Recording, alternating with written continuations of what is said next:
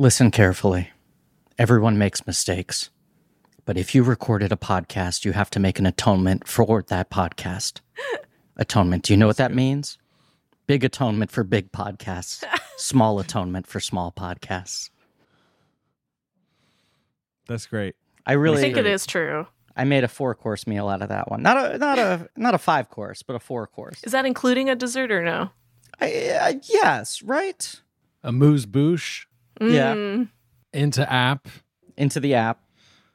Salad or a pasta course? Killer app. Yeah. Entree. And then dessert. Or is it a meal and a bunch of side dishes as per Korean tables, usually? Just 4 sampler platters coming out at different times? Is that really... So wait, how does that explain this? The Korean dinner tradition? Well, this isn't like super traditional, but a general Korean dinner table, you'll have your rice. There'll be a couple of big dishes, like maybe fish or something like that. But the big thing, it's like whenever you go to Korean barbecue, where there's a bunch of little plates out on the table. Like, that's the deal. You have a bunch of little plates that you can eat with the main course and with your rice. It's a good way to eat. Mm-hmm. Yeah. Look, maybe this is crazy, but I went to a restaurant the other night, and I had never been there before. And the server came up to me, and he said, "Have you been here before?" And I said, "No, in fact, you've caught me. I haven't." And he went, "We do things a little differently here." Okay. And I just, my blood ran cold. And I said, "What do you mean?" And he explained to me the concept of family style, this radical thing no restaurant has ever tried before. I feel like especially in New York, that's like pretty common. I flipped over the table and I walked out of the restaurant. I said, I can't. Little differently. You're not teaching this whole dog new tricks. I don't know what you're talking about. What happens if you go to a family style place by yourself? Well, that was the problem. Just solo. That was the problem. Well, I've been to places where it is like one big table. Do you know what I'm talking about? Oh, no, I do. Yes. I don't love that's not my preferred style of dining, but no, I would really need to be in a specific mood to want to just kind of throw down with everybody. Also, like not during a pandemic. Yeah. Well, sure. No. Yeah. No, this server, I was eating alone, and he threw out this family style thing. So he was shaming you. He was shaming me. For coming alone. I said, I just got him off my fucking back, and now you're making me feel bad for not having a family dinner. I don't know what this story is. Listen, this is a podcast. Whoa. A big atonement for a big podcast. A big episode. A big miniseries. We do things a little differently on this podcast. A little differently on this podcast.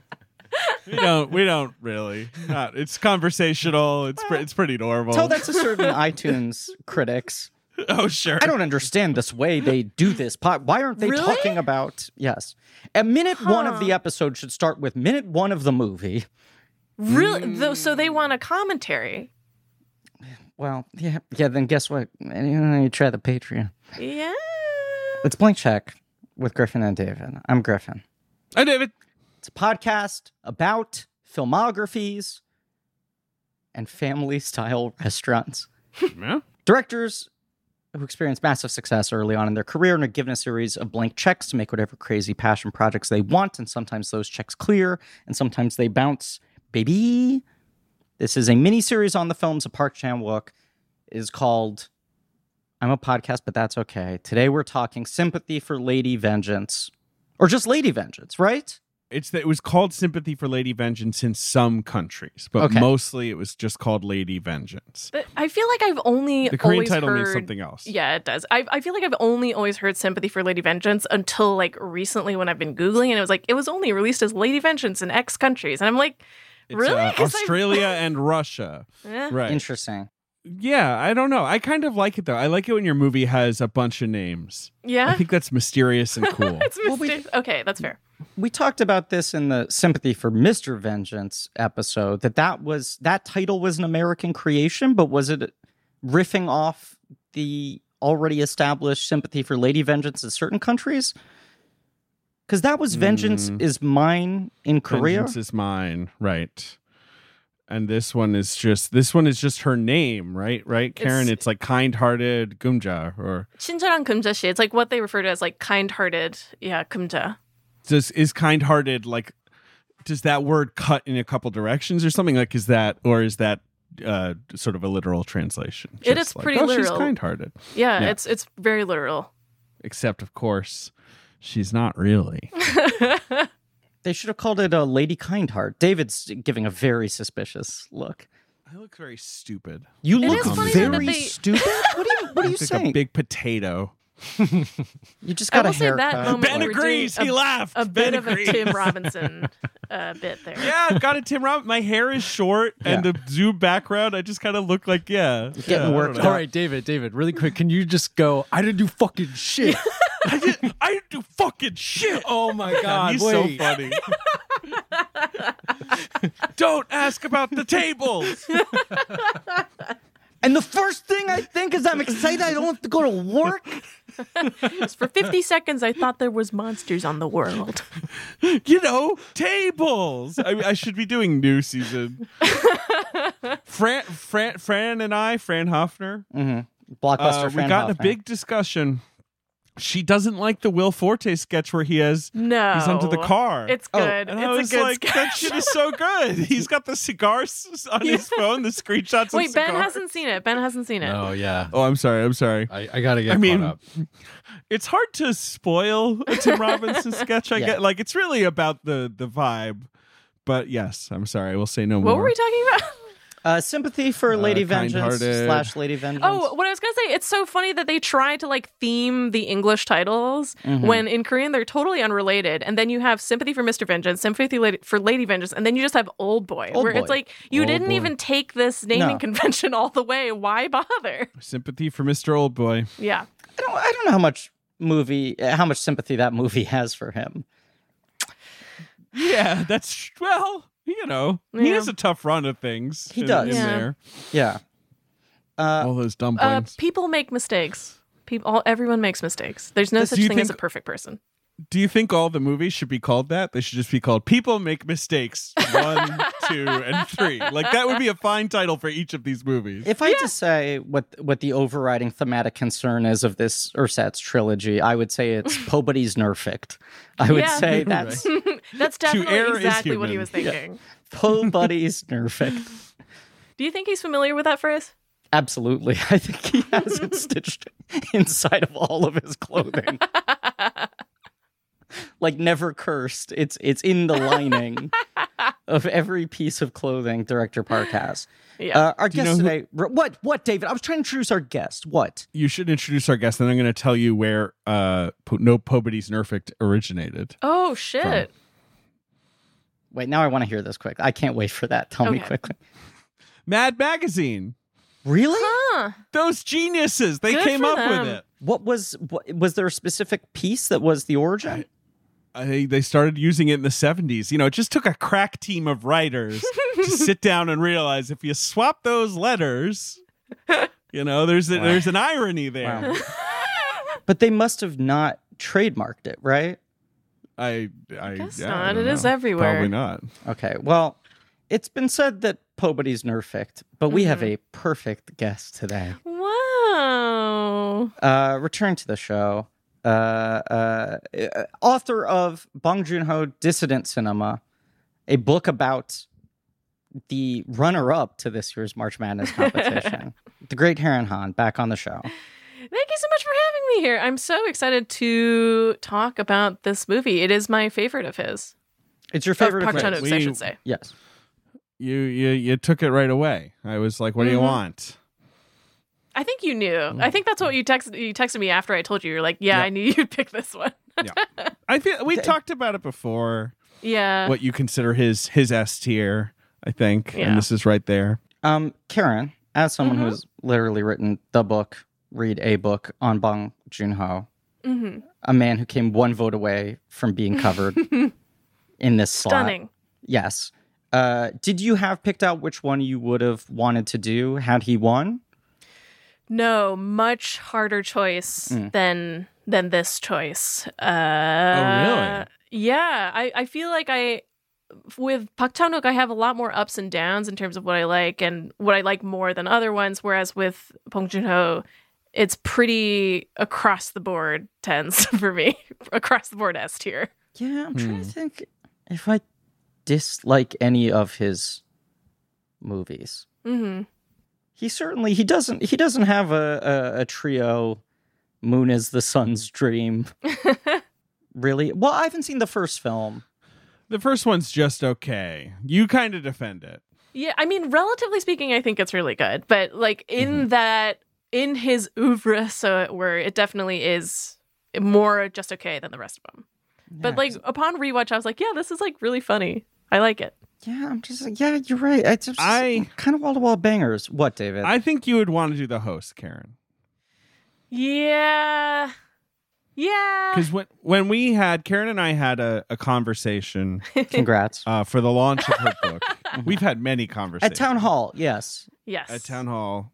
And we watched clips from Memories of Murder and The Host. And what was the last one, Karen? We did Parasite. Yeah. Right. That one. Famous movie. Best picture one. But I feel like we had the most fun talking about The Host. And I think about that clip all the time. I think about that scene all the time. It's so good. I mean, I do feel like it's the most like throwing a bowling ball and a hit strike fun. You know what I mean? As opposed to the other ones, which are maybe like a little more. Not that The Host isn't emotionally taxing, but it's a little more traditionally fun. Does that make sense? Yeah. 100%. Yeah. I'm flashing back, not to be all Nikki Fink told you, but flashing back to that Oscar night, the last semi-normal Oscar night. And you and I both were sort of cynically like, is fucking Mendes gonna sweep this thing, right? Right. I was trying to remember what the fear was, what the 1917 was fucking the big 1917. Fear. And I feel like going into it, it was like, it will feel like a victory if Bong wins one of the three. If he wins director, screenplay, or picture. And you were like, maybe there's a scenario where they give Mendes director, but they throw Parasite picture, or the opposite. You want one of the three. And then it was like, when he won the first one, you were like, I guess it's out of the running. I guess that was the consolation prize. And I was like, David, I think it's going to fucking go the distance. And then he won Best Director, and you were like, it's absolutely going to 1917 now. Yeah. And then the moment like when it was like, he fucking did it. Yeah. I feel like you could tell even in like watching his acceptance speeches where he's like, I got one. Like, that's pretty good. Probably not going to get another one. And then the second one, like, holy shit, this is also pretty good. Probably not going to get another one. And then they fucking did it.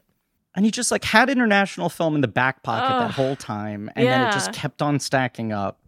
It was a pretty incredible feeling. It was an amazing night. It was just really great. It was I don't know how how else to describe it. Yeah. I lost my mind. I cannot imagine. I feel like I've seen video of you reacting. There's video of Karen losing her mind. The most mortifying thing is that they played it on CNN. I was like, you didn't tell me you would be playing this video on national TV, and I wish I had known beforehand. I don't think I knew that. I remember it all. Yeah. But he didn't win.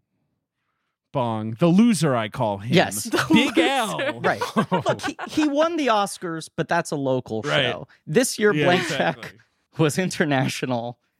And I think somewhat surprisingly, yes, it went to Park Chan-wook, who you have more of an up and down relationship with, you said. Or just, is that fair? I find it easier to like rank his films, as it were. Okay, sure. All right, so this is number one. Yeah, baby. What's number two? I mean, I do really like Old Boy, which is maybe a boring choice. I also do like JSA. Yeah, Old Boy's great. And also coming out again, I guess I don't know when this episode is coming up, but they're putting the movie back in theaters, so go watch it if you haven't. And also, please don't look anything up if you haven't and just go. It's coming out in about a month. Okay. In exactly a month, in August 16th. This episode's dropping July 16th. Nice. And I am excited for that. Mm-hmm. And I think it's cool that it's coming back. But it's great. You think everything that happens in that movie is cool? I think everyone's good in Old Boy. Everyone does a good job and nothing wrong. I think it's despicable. Everyone does kind of do a good. I mean, they get things done in Old Boy. I'll give them that. there's actions taken. I think it's kind of despicable that Director Park condones the behavior of every single character in that movie.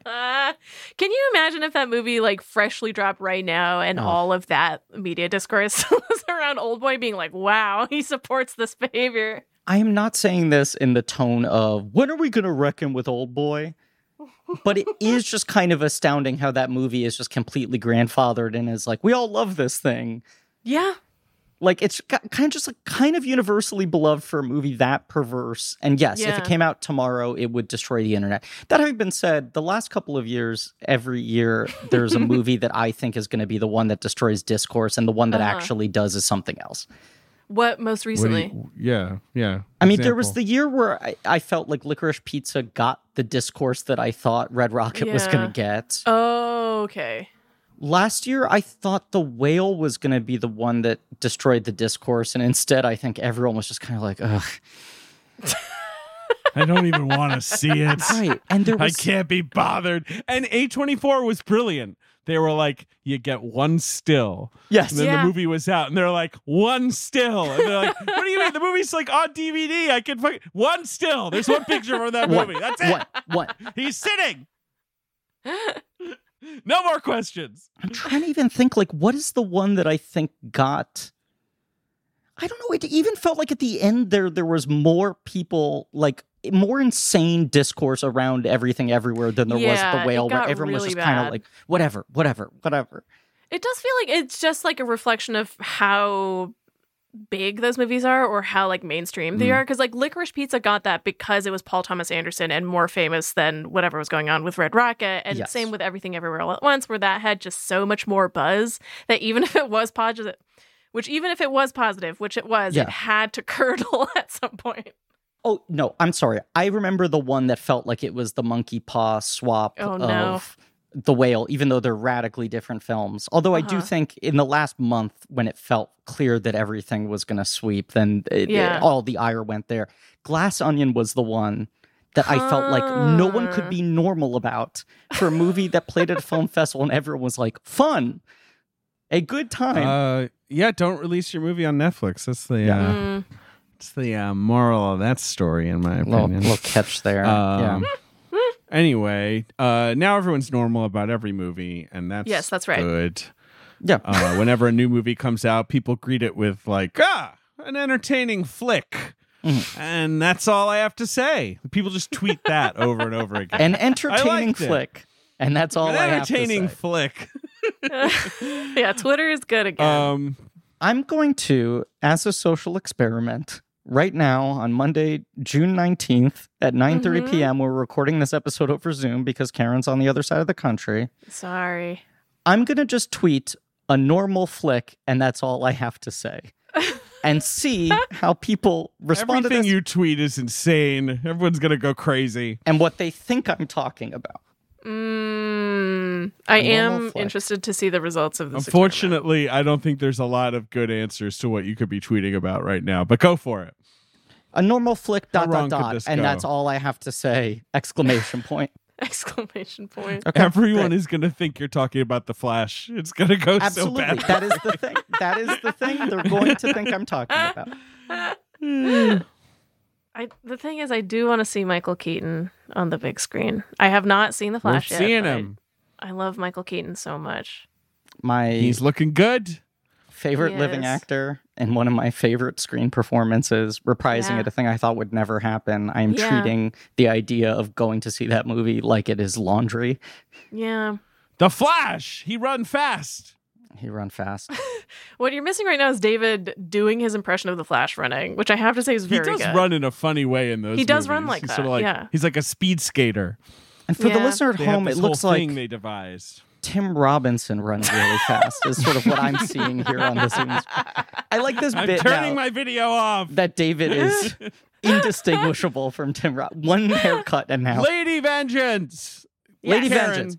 What is the first film in this filmography that you would have seen, and when did you see Lady Vengeance? What's your relationship to this director?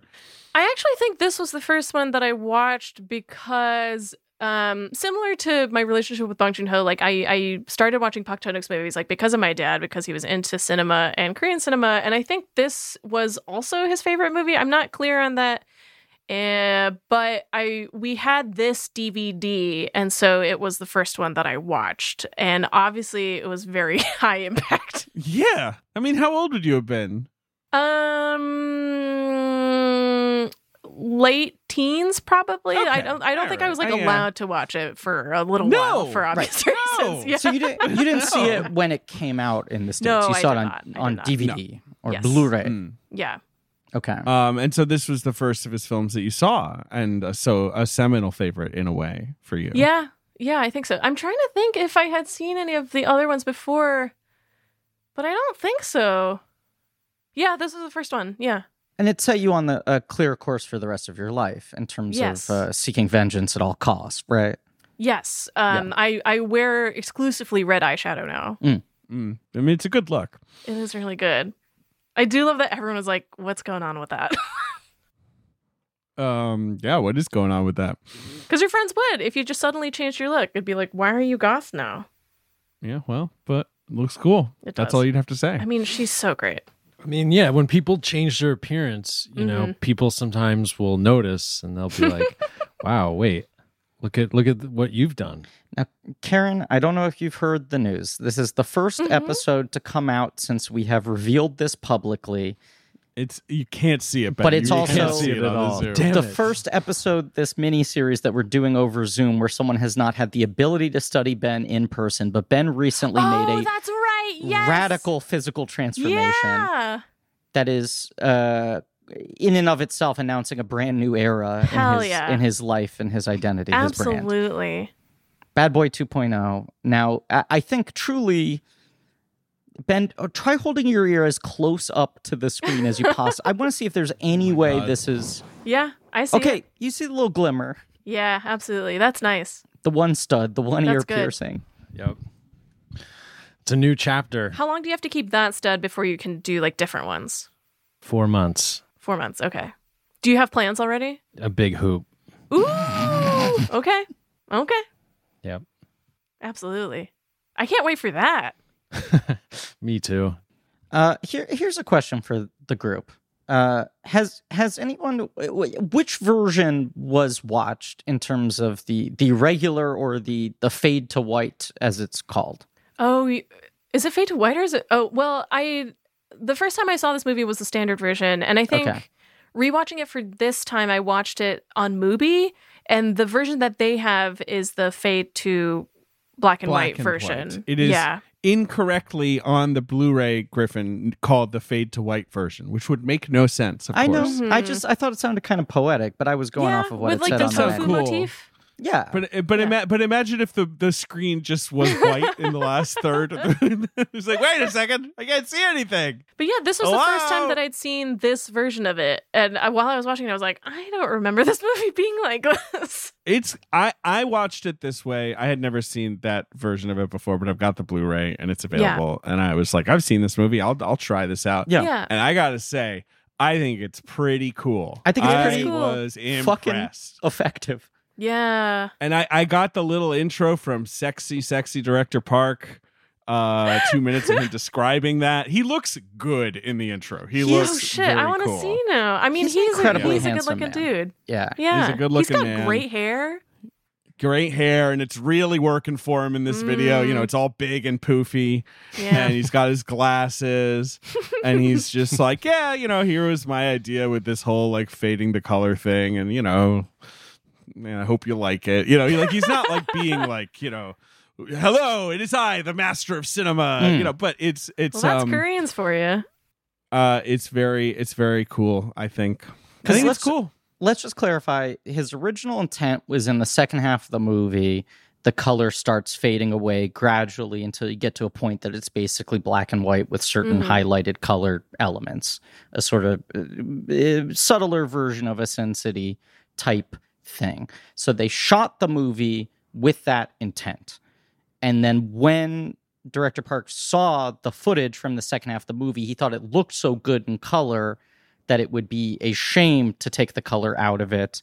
And also it sounded like there was a bit of a thing where when they tried the process, they weren't happy with the effect. So they released it full color all the way through. And then after the movie was a success on DVD, they sort of went back and did that original version. So now both did it up, exist out there in the ether. Yeah. Yeah. I mean, it's funny that like sort of similar stuff has also happened with Parasite and also Mother, not to just talk about Bong again, but like the black and white version of Parasite came out like when like the Oscar campaign was going out so people could have a different version to watch. And then with Mother, like they had originally done it, I think they had thought about it in pre-production of just doing it in black and white, but then when it obviously just released in full color, and then the cinematographer like went back to do it in black and white, and originally just as like a gift for the crew to like watch again, but that version is out there somewhere if you want to find it. Yeah, they've played it at like a couple film festivals. I think it's harder to find that. Yeah. I never watched the black and white Parasite cut. I don't know. I guess I'd watch it if you made me. I like the colors, forced me. though. Yeah, it does look really good. I mean, that's sort of the thing with this movie, too, where, like, the standard version is also really beautiful. Like, that was what I was thinking in the scene where she finally does meet the adult Wonmo, like, in the bathroom. Like, my memory of that is, like, very clear with, like, the sort of orange-yellow tile. And, like, that's the version of it that I think of, which was why when I was watching it, I was like, wait, did I, like, totally just, like, fugue state this movie being in color?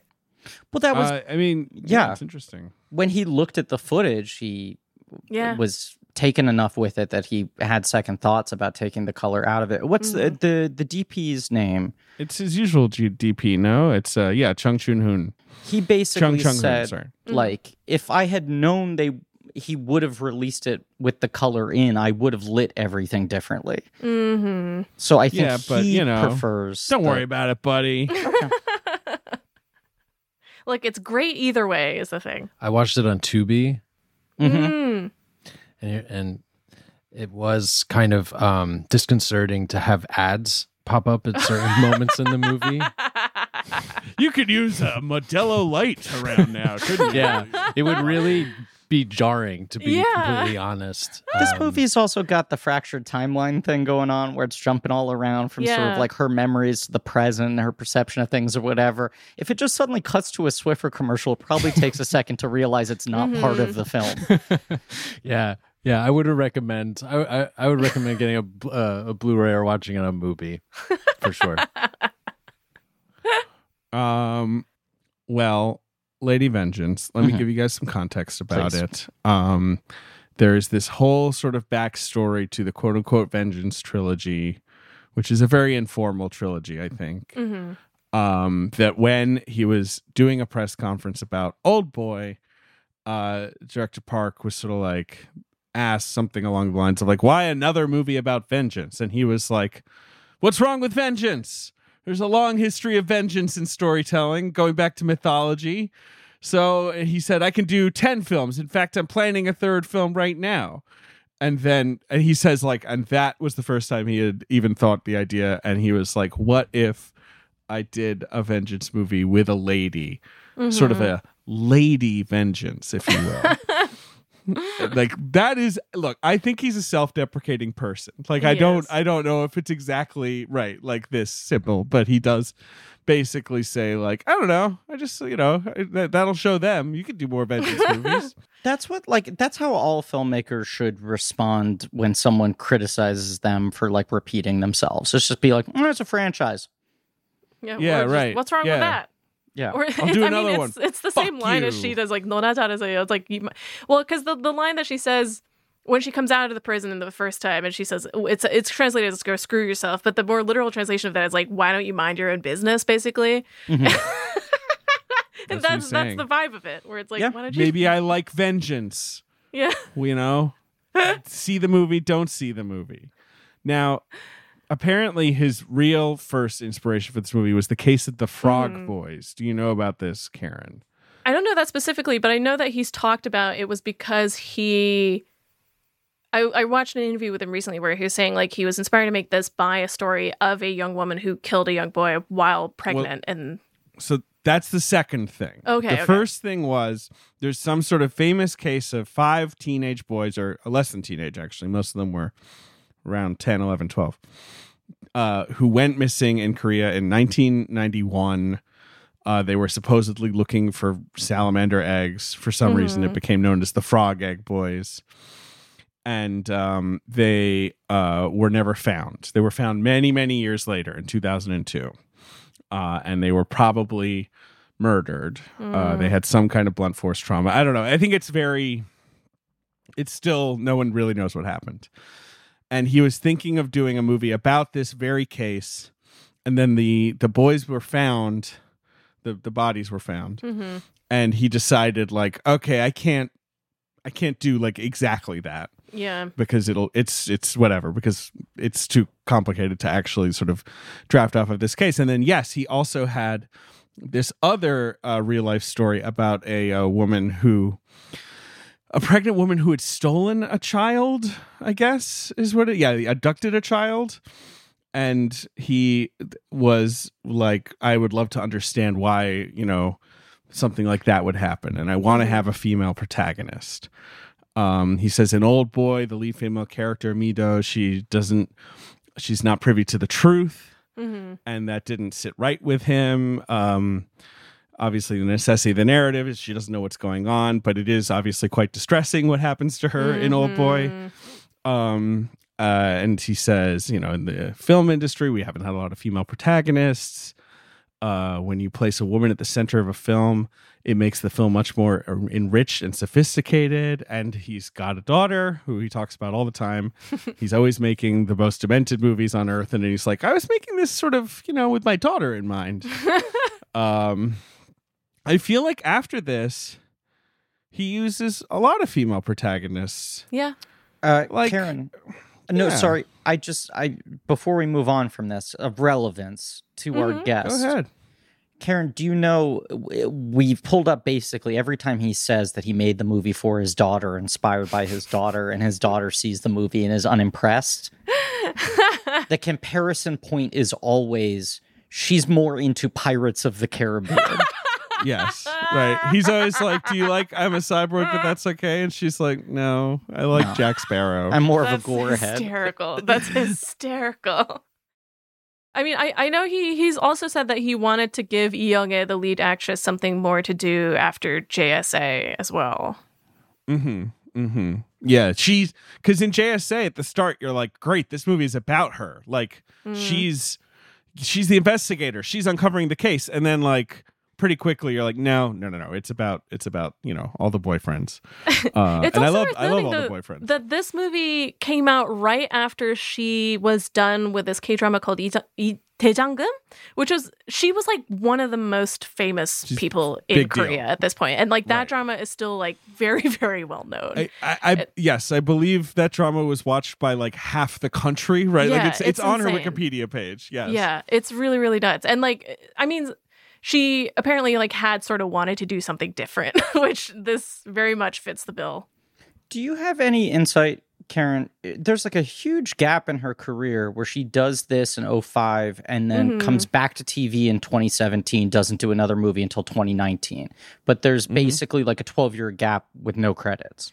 Yeah, I mean, I don't know personally, but what I would speculate is that this tends to be something that happens to female celebrities basically of a certain age, where it's like you get married and you have kids, and that's sort of like what you do. And that said, she also like wasn't just gone for that time. Like she was in a lot of ads. I still think like even like I just went to Koreatown in LA recently, and she is still in some ads on there. She became like a different kind of celebrity. Right. Like even just off the back of Daejangum, she probably I think was even pre that was in a lot of ads because she was so beautiful. So this comes out in 2005. 2007, she becomes the global ambassador of LG Household and Healthcare's premium beauty brand. 2009, she's married. 2011, she has twins. 2017, she returns to acting. Yeah, you just kind of don't have to do anything if you're getting that kind of ad money. Yeah, that's wild. But she's a good actor. She's terrific, yeah. So my hat is off to her. If she wants to act more, I'd support her. I personally think she should do it. She's got a good number of credits since 2017. Like Yeah, now it she's feels come like back she's to it. back. It seems to be a fair amount of TV, especially. But yeah, she Yeah. has done. Yeah. But yeah, you're right. Right, she's in JSA, and she is somewhat underused, although she's very, very, charming and arresting in it. Like, but also, yeah. No, I just feel like after this, it's like, I'm a Cyborg that sort of co-leads. Thirst, Song Kang-ho is the lead of that, obviously. Stoker, that's a female lead. Handmaiden are female leads. Decision to Leave is sort of a two-hander there. Yeah. Like, I feel like he does pivot more to female protagonists after Lady Vengeance. You gotta have a girl around if you're trying to be horny. And he's very horny. That is the kind of Robert McKee level insight you should be peddling on Masterclass, Karen. You should be sitting in a big leather chair. Yeah. Smoking a cigar. You gotta have a girl around. If you want there to be horniness. But it's true. He's such a horny director. Yeah, but he's also a girl dad. Yeah. I would say this is one of his less horny films. Yes, that is correct. Not that it does not have prison cunnilingus. There's some all of the shocking horniness material. in this movie is upsetting. Yeah, it's bad. It's quite upsetting. Yes. Usually his movies are, certainly shot through with some horniness. Yeah. Yes. There's no. It doesn't feel like there's any really good sex in this movie. I would say no. Well, no one's having a good time in this movie. No. Right? Period. At any point. Right. Lady Vengeance. Okay. With Old Boy, that's the first time Park had worked with Chung Chung-hoon, who is the cinematographer who works on him with every movie going forward, all the way to The Handmaiden, and now not inexplicably because he's incredibly talented, but he's now working in Hollywood, and he did Last Night in Soho and drumroll please, Uncharted. He shot shit. Uncharted. Wow. Which I don't remember looking bad, but I don't remember it looking good. And he also did every episode of Obi-Wan Kenobi. Oh, wow. Does that another show where I'm like, I don't remember it looking bad, but I don't remember it looking good. It's kind of dark in my memory, like all those Disney Plus shows. You're kind of like, what's going on? Wish he'd gotten on Andor. And that's a good looking show. Yeah, man. That's a handsome show. And he also co-wrote this movie with Chung Seo-kyung. I mean, Karen, help me with these names. I mean, you don't have to help me, but tell me if I'm Chung Seo-kyung, probably. Well, yes. I mean, your Korean pronunciation is unsurprisingly excellent. Also, Korean romanization is fucked up, man. Like, it's never quite right. Right. I know that it's a losing battle here for me to try to do it accurately. You can just cut in me saying them in the edit. For every episode, can we go back and that definitely wouldn't get weird at any point. No. And he's written all of his films since, except for Stoker, with this person. But she is, I guess, she's just very positive on him. So even though she's coming aboard with him post Old Boy, she's like, he's always treated me as an equal partner. Like, even though I kind of, thought he was so impressive.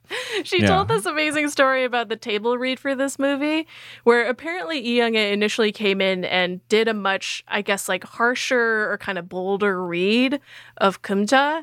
And she could tell that, like, that Puck and everyone else in the room was kind of like, ooh, I don't think this is really what this part demands, or I don't think this is really working. But no one was saying it because Lee Young-ae is so famous.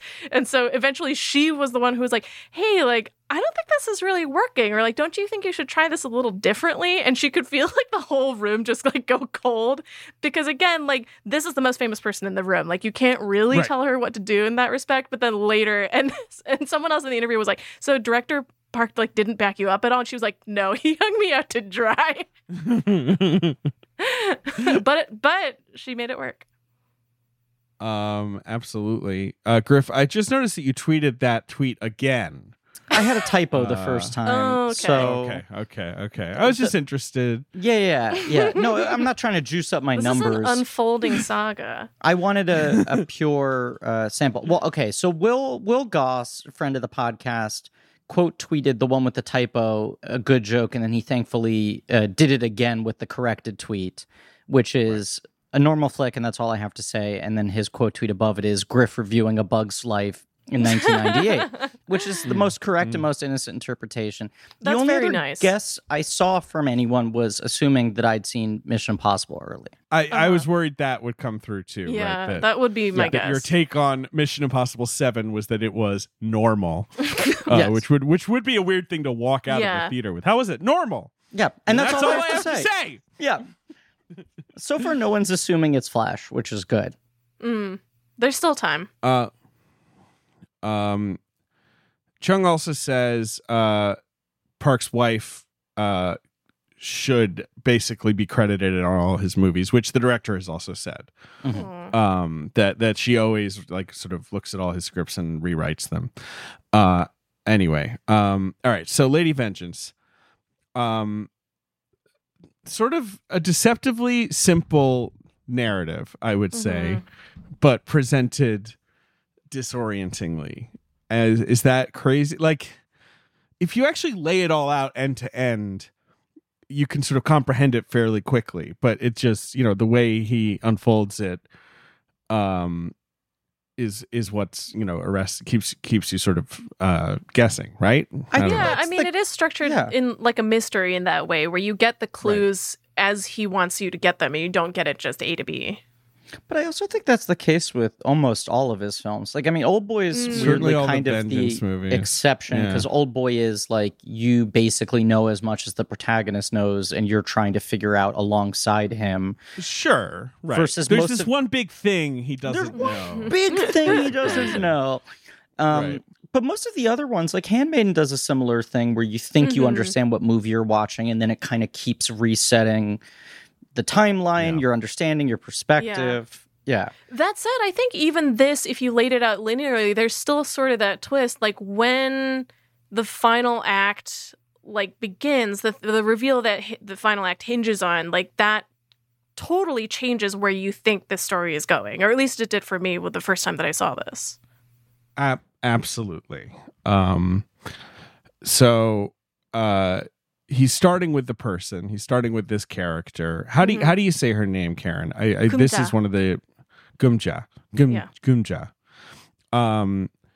So he says, like, she's decided to prescribe and execute revenge on this Mr. Beck, the person who turned into her criminal. And he's, Park is sort of like, in a way, it doesn't seem like enough initially, like as you're saying, Carol, like, when you're watching it, you're like, okay, she's decided, to go after this guy who participated in some incident in some way, but like, you don't really know what's going on. And Park said he basically structured it this way where you don't really totally know every layer of it, because he wanted a sense of isolation between the audience and the protagonist. He didn't want you to identify with the protagonist, really. He wanted her to feel like she's sort of like outside of reality in a way, outside of society, right? Like she does feel almost superpowered or supernatural or something, like that she can like X-ray people with her eyes. I don't know how to describe her. There's this whole element to like this character pled guilty. There is a media narrative that we're basically introduced to as we're introduced to her in the movie, where you understand the way the public thinks of her. It's a narrative that she continues to perpetuate. And so you're both sort of hearing her telling at times of this sort of accepted version of the story, and then slowly peeling back selectively, depending on who she's talking to and what she's trying to accomplish, what really was going on, and then why she even got herself into the situation where she would have pled guilty. Yeah, I mean, it comes across so beautifully in her performance, where she seems so calm and collected at all times. Like throughout, I would say like the first 50% of the movie, there's only one scene, and it's like 2 seconds where you see her not guarded somehow. Like the very first day that she gets into prison, where she's crying, like that's the only moment that you see her as anything else. Like otherwise, she's acting in a certain way, whether it's acting as this angel for people to like her in prison or acting as this very kind of hard to approach woman as soon as she gets out. Yes, I love what's his name? He's in Old Kim Boy. Byung-hun. Yeah, he's got such a strange face. It's and the haircut. Got such a funny face. Right, he's got the blonde hair in Old Boy. He's like the bodyguard guy, and in this, he's got this like mushroom hair. He's like her biggest fan. He-Man haircut. Yeah. You're speaking my language. Yeah. But yeah, what a weird face that man has. My hat is off to his weird face. He's not that important in this movie, obviously, but he is He's the one around, who's like, yeah. I love you. I love you. you. In the beginning, right, yeah. when the movie is sort of keeping you in the dark, is when he has the greatest amount of screen time, where at least his hair is something you can hold on to. It's like a consistent life raft. No, it's an interesting starting point to basically have this woman who pled guilty to like a horrendous crime, but you're introduced to her as, here she is being released. She's basically this cause celeb as like an example in the public eye of like prison reform in effect, right? Or prisoner reform. Yeah. In effect, right? Here, look at her. What a transformation she made. And it's like, because it's like, look at this hot lady who went to jail in this way that like does happen in the media, Yeah. where when people get weirdly sexually attracted to a criminal, but also the idea of like, well, it does seem like she changed inside. And then the movie just starts immediately peeling away. Like, we're presenting someone who did something that's seemingly unforgivable, but the public has basically forgiven her for it. And then we're going to untangle why she actually didn't do it and why she's now justified for what she's about to do. Yeah, the explanation's so fun. Like, I do like the flashback structure. Like, getting to meet each of the women that she befriends in prison is, for me, like the most fun part of this movie, because there's not that much to be found at the end of it. Yes, and also you're initially like, okay, is this about her assembling a crew of ragtag weirdos? Like, okay, I can get on board with that. We've been recording Ocean's trilogy and the surrounding movies. Ocean's films. The Ocean's films commentaries for Patreon. And there is this section of the movie that feels like that, where it's like, why is she assembling this ragtag crew? And you're almost like learning about a heist in reverse. It is so good, though, like the way that it's set up, because I feel like the intro to every woman fits that mold. But as soon as you see them meeting outside of prison, it's so clear. Like, the women themselves comment on this, where they're like, oh, you're just using us. Like, you don't actually have any affection for us. Like, we are a means to an end for you. I mean, she's got nothing left other than like means to an end at this point, right? It does feel like she's a person who exists basically driven for entirely revenge. Right. Yeah. Right. She's sort of a non-person. She is both not the angel she presented herself as in prison, but she's also everything she's doing feels calculated out of prison in some way, and it's just about trying to understand what the calculation is. And initially, obviously, you think that she's a scary villain because she killed a baby. Bad. A child. Not Bad a crime. Yeah. But she didn't actually do it, guys. She didn't do that. Spoiler alert. Yes. I'm not sure exactly what. It's sort of revealed in flashback what probably like sort of half an hour, 40 minutes into the movie. I'm trying to think of when that becomes super clear. I don't know. It doesn't take too long, because it's pretty much revealed. Like, you get a pretty clear sense of it as soon as the detective comes to the bakery, as soon as she gets that job. Like, it becomes very clear that she did not actually commit this murder. Right. Well, because she starts, work at a bakery with a cutie shop assistant who she's mean and scary to. And because he's young and was young when her case happened, he does not know. And so she has to explain it to him. Yes. After we've already just sort of been brought midstream into the redemption arc. You have to hear her explain what she has been accused of, which is, like, as we said, pretty upsetting and terrifying. Yeah. And then also, quick sidebar: the bakery owner Odalsu, that actor, is the voice of the monster in The Host, and also was recently semi-canceled. Interesting. Oh no! For being I was the about monster. to say, what a cool guy. No, it was like some sexual harassment thing. Oh, well, that's also monstrous. Different kind of monster. Yeah. We should mention, I guess we haven't mentioned within the episode yet, that all four of us, I came on the Zoom and I picked the same Zoom background that David did. So then Ben and Karen both match it, and all four of us have the exact same background. Well, which is, describe the background. A very iconic image from this film. I mean, this is like a dream sequence Yeah. of her. How do you even... She's like in the middle of like snowy plains, dragging a sort of taxidermied horse. It's like a dog converted into a rocking horse. Dog man sled. But with the human head. Right. Yep. And then she shoots it with a gun. Yes. She also has a badass leather sort of jacket dress on and boots, and she looks Trench, absolutely $1 bajillion. But yes, it's one of the things that I feel like the movie throws out in its first hour, where it's just like, chew on that, you animals, and you're like, which is sort of the magic of Park Chan-wook. Like, I just feel like, you know, if I sat down and told you the narrative of one of his movies, you would be like, that's pretty crazy. And I would be like, sure. Beyond that, he also is going to tell it to you in a pretty aggressive and unusual way. Yeah. Like, this will not be related conventionally. Can we, for the sake of making it easier to talk about, just basically lay out the bones of what's going on in this story? Yeah, go for it. The bones of their money. Yes, and so are the worms.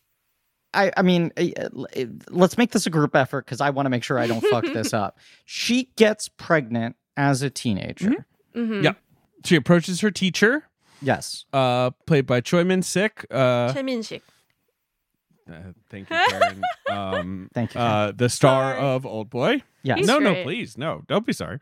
Star of Old Boy. But Who she's feels like just unafraid to take any part. This dude. we'll do I know anything. he's a Yes. major Korean actor, but like, God bless him. After Old Boy, Park Chan-wook's like, how about this part? And he's like, yeah, sure, whatever, I'll But do she's, like, understandably terrified, doesn't know what to do about the kid, terrified of the judgment of being made to be an outcast, what have you. So she goes to him in her terror for help. And he basically, in exchange for getting the child put up for adoption and covering her pregnancy, ropes her into helping him in an ongoing sort of ransom ring scam he has going on, kidnapping children. She He is not kidnaps aware young that it's children. ongoing. Right. Right. I believe this is the first time that it happens, right? Karen, that's my impression. Yeah, because she tells the detective at the end, if you'd caught him then, these other kids wouldn't be dead. Right. So much of what I feel like her profound sort of guilt and shift in approach in the latter part of the movie is her realizing, like, this, right, further crimes could have been prevented. But it's very much like all these horrifying stories you hear in real life of these weird, like sex control cults, whatever, except it's sort of micro-targeted to just her, basically using her. But there are always these things of like creating these systems of control and power. You owe me favors, and you're in a position where you can't say no to my whims and what have you. And so, yes, she doesn't totally understand what she's doing. Once she does, she's in too deep. I also was under the impression that the intention, maybe I'm wrong about this, but the intention wasn't to give up the child prior to her going to jail. Because later she tells Jenny, like, I had to give you up because I went to jail. As opposed to, I planned to give you up before that. I think that's ambiguous. Yeah, she's just seeking help, I guess. And we don't really, we don't really know what.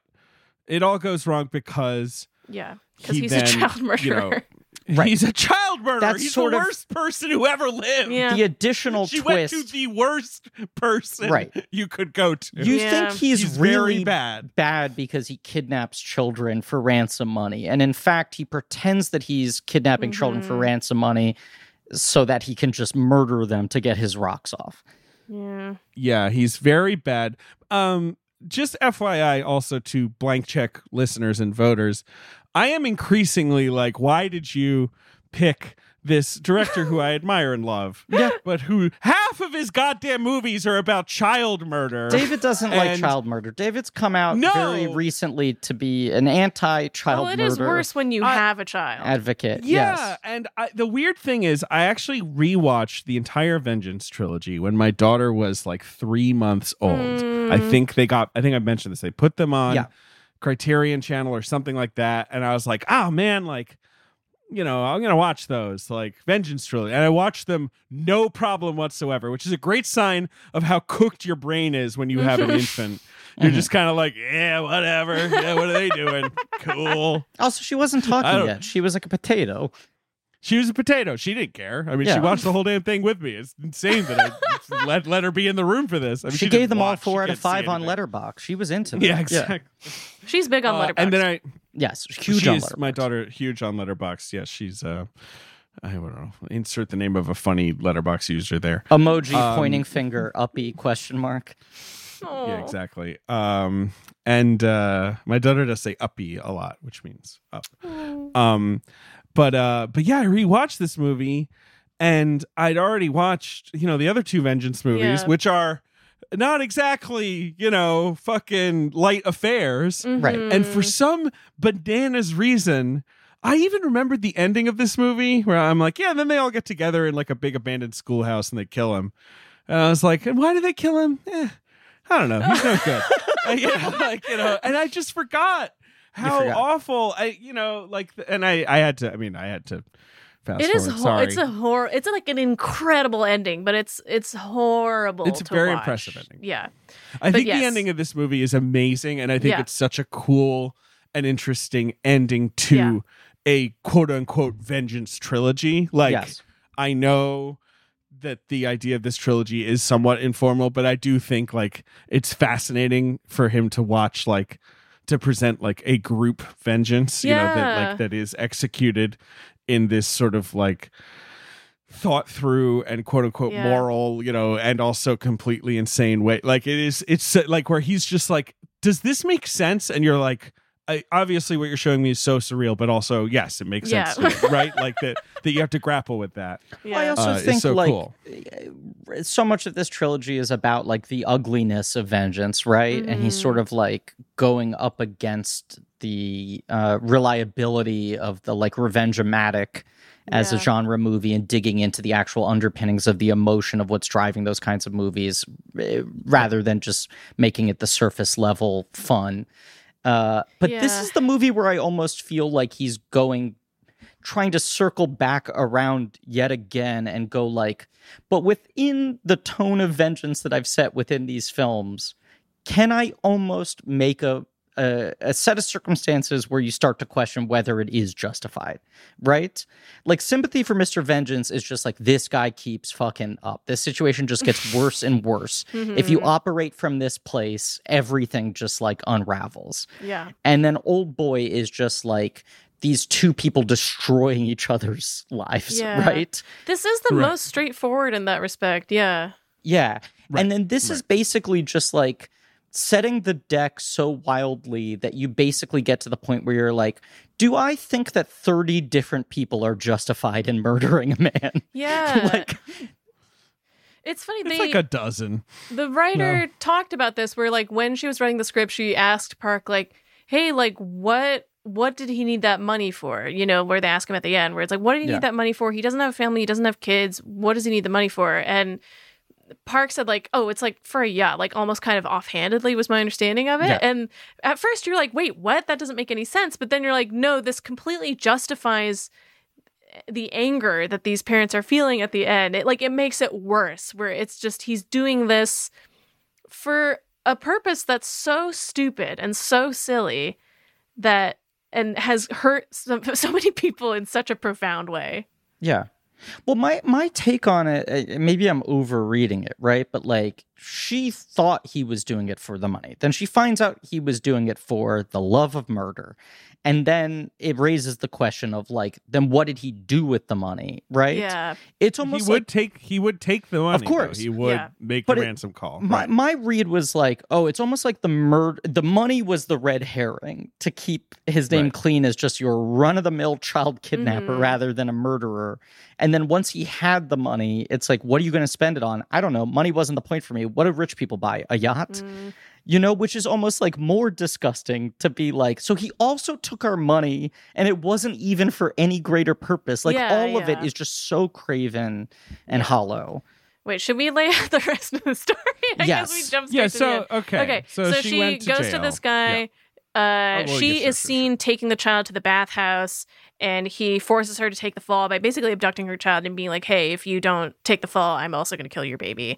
So she goes to jail. She confesses to it. The detective sort of realizes that there's something wrong but can't do anything about it. She goes to jail. She helps a bunch of women in jail.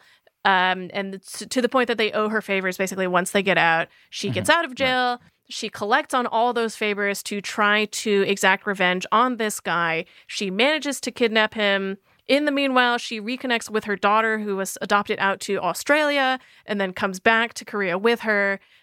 In the process of kidnapping this man, she realizes that he has killed 4 more kids, and at that point decides to bring those parents into it. To sort of, that's when like the real like sort of justice part happens, because she goes to the detective and is like, what are we going to do about this fucking shit?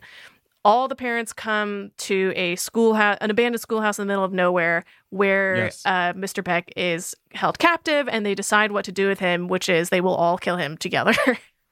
Right. They will, which is complicated. They will kill him, but slowly enough that they can sort of spread it out amongst a bunch of people, so that everyone can kind of have their shot at him. And then they will take a picture all together. So to that be no one like, can we narc. are all culpable in this. Yeah. Exactly. Right, yes. It's both like, let everyone have their little bit of catharsis and ownership of this, but also everyone's equally guilty now, so no one can really turn on anyone else. Right. But he does deserve it. Yeah. He's as much as you can bad. There's just no question about say that people deserve these things, right? Which is obviously a sort of fraught question, but yes, he's so comically evil. But that's my point. It's like he's made 2 movies where he's basically saying, like, is it insane that we think about this way? Of that, like, vengeance must be paid, right? You need to get revenge on these people who do these things to you. Does anything good come of it? And then this feels like the movie where he's daring you to not support it.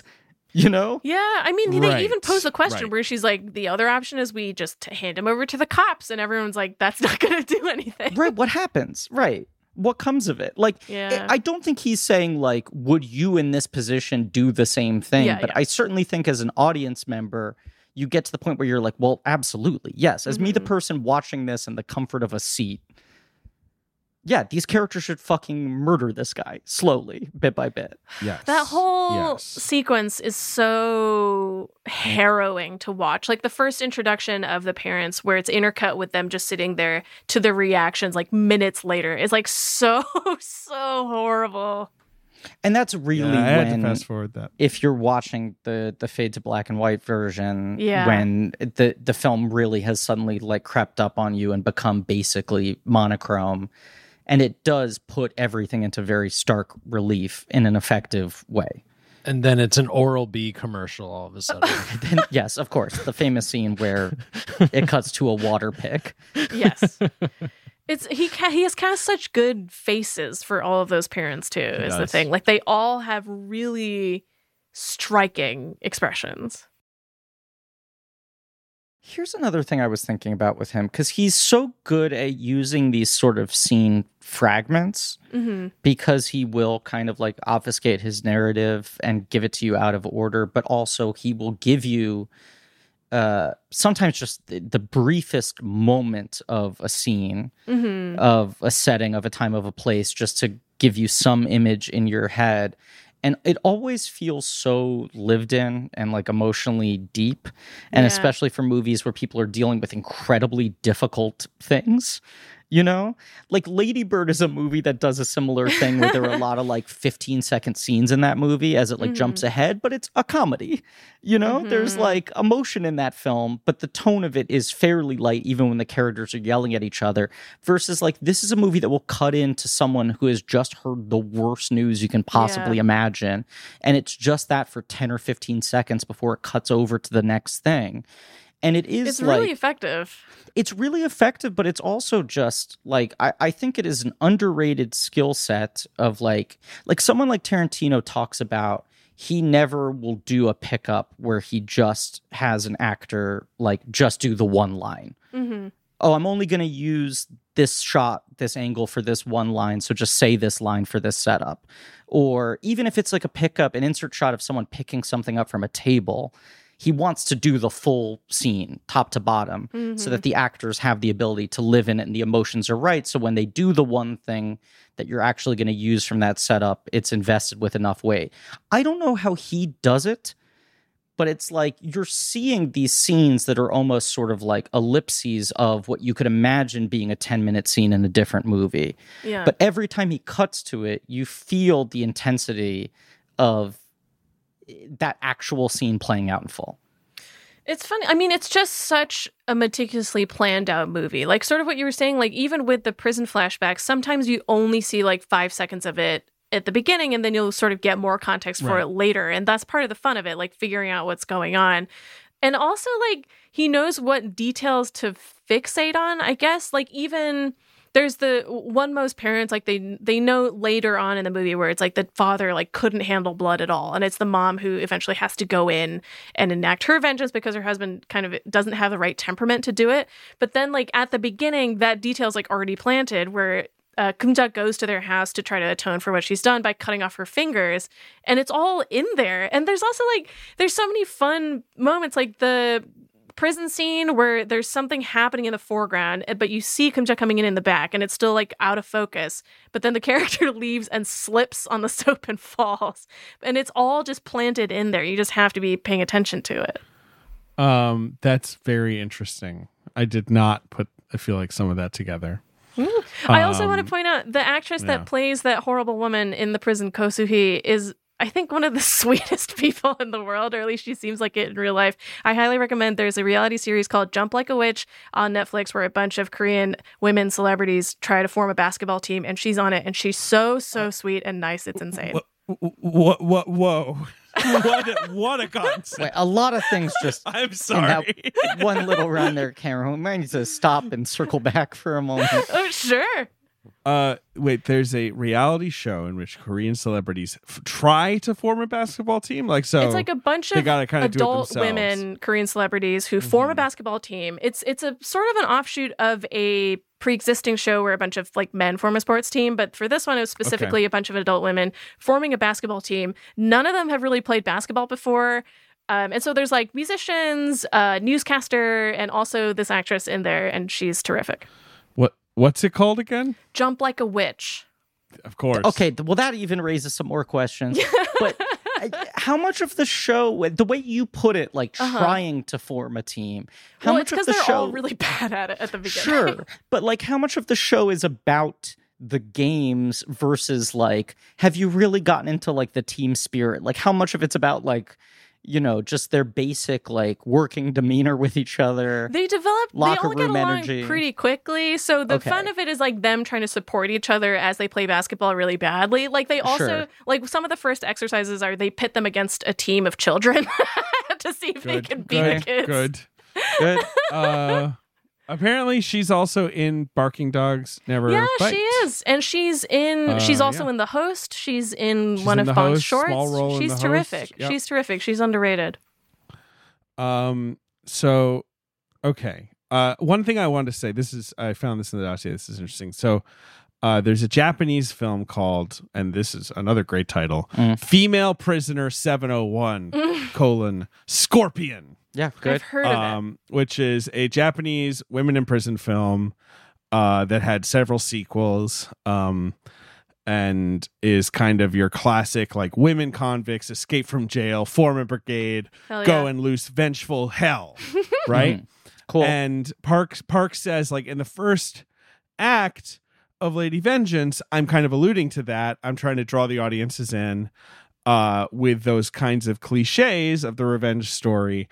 And then when she is going to, when she finds out about the other victims, is when I'm basically shattering that, right? I'm just dropping that completely. And it is quite a clever, it's because she's such an impassive, maybe that's not the word, but like she's such a sort of striking and impressive and scary figure, and you're sort of like, what's going on with her? She's a little inscrutable. Yeah. Like it is, you can just sort of go with the like, well, I guess she's, forming a vengeance team.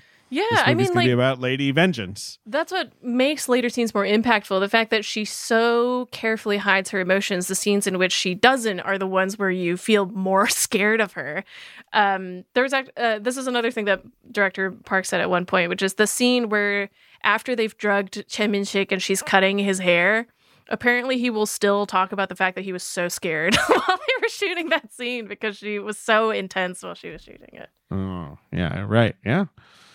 Okay, so yeah, it's not the prison recruitment. Is there anything in particular there we need to highlight? Because I feel like there's a lot of big, interesting characters and backstories that we learn. I mean, I love the couple that gets arrested for doing a robbery together. They're so sweet. And also his tattoo of like the arm, into the arm, shooting a gun is terrific.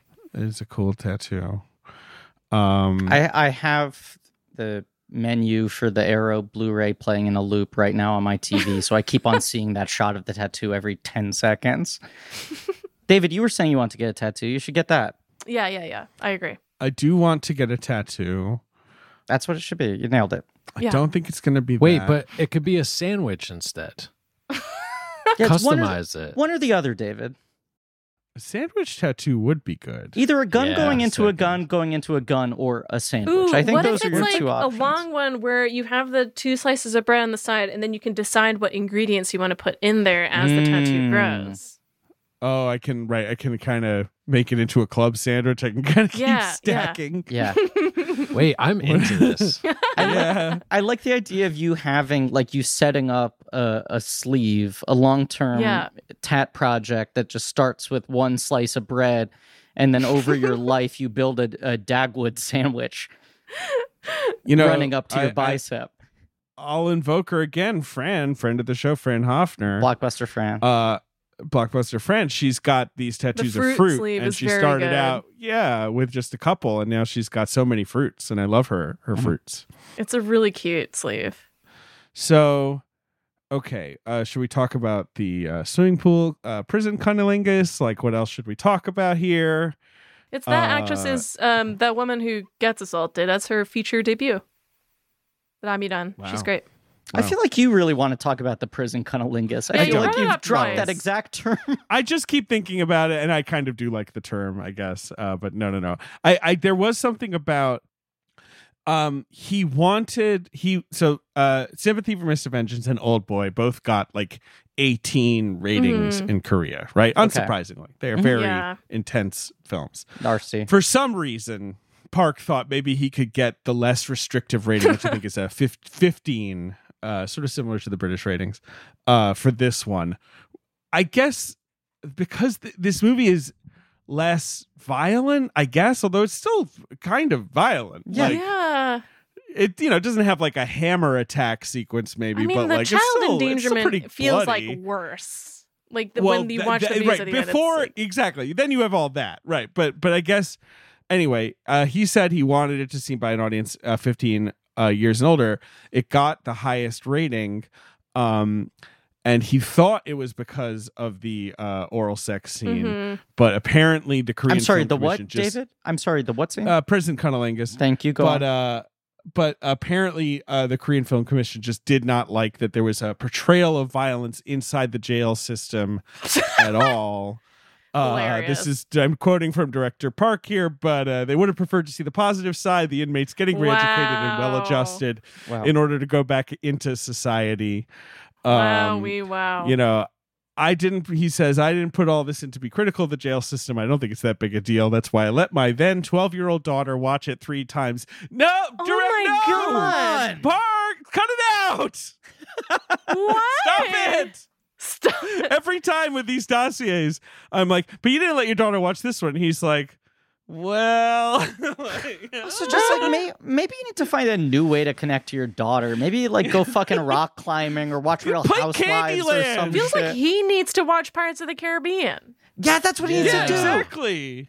He probably Just did. go with her. It's fine. I wonder. Just climb I on wonder board the what he Black thought of it. Pearl.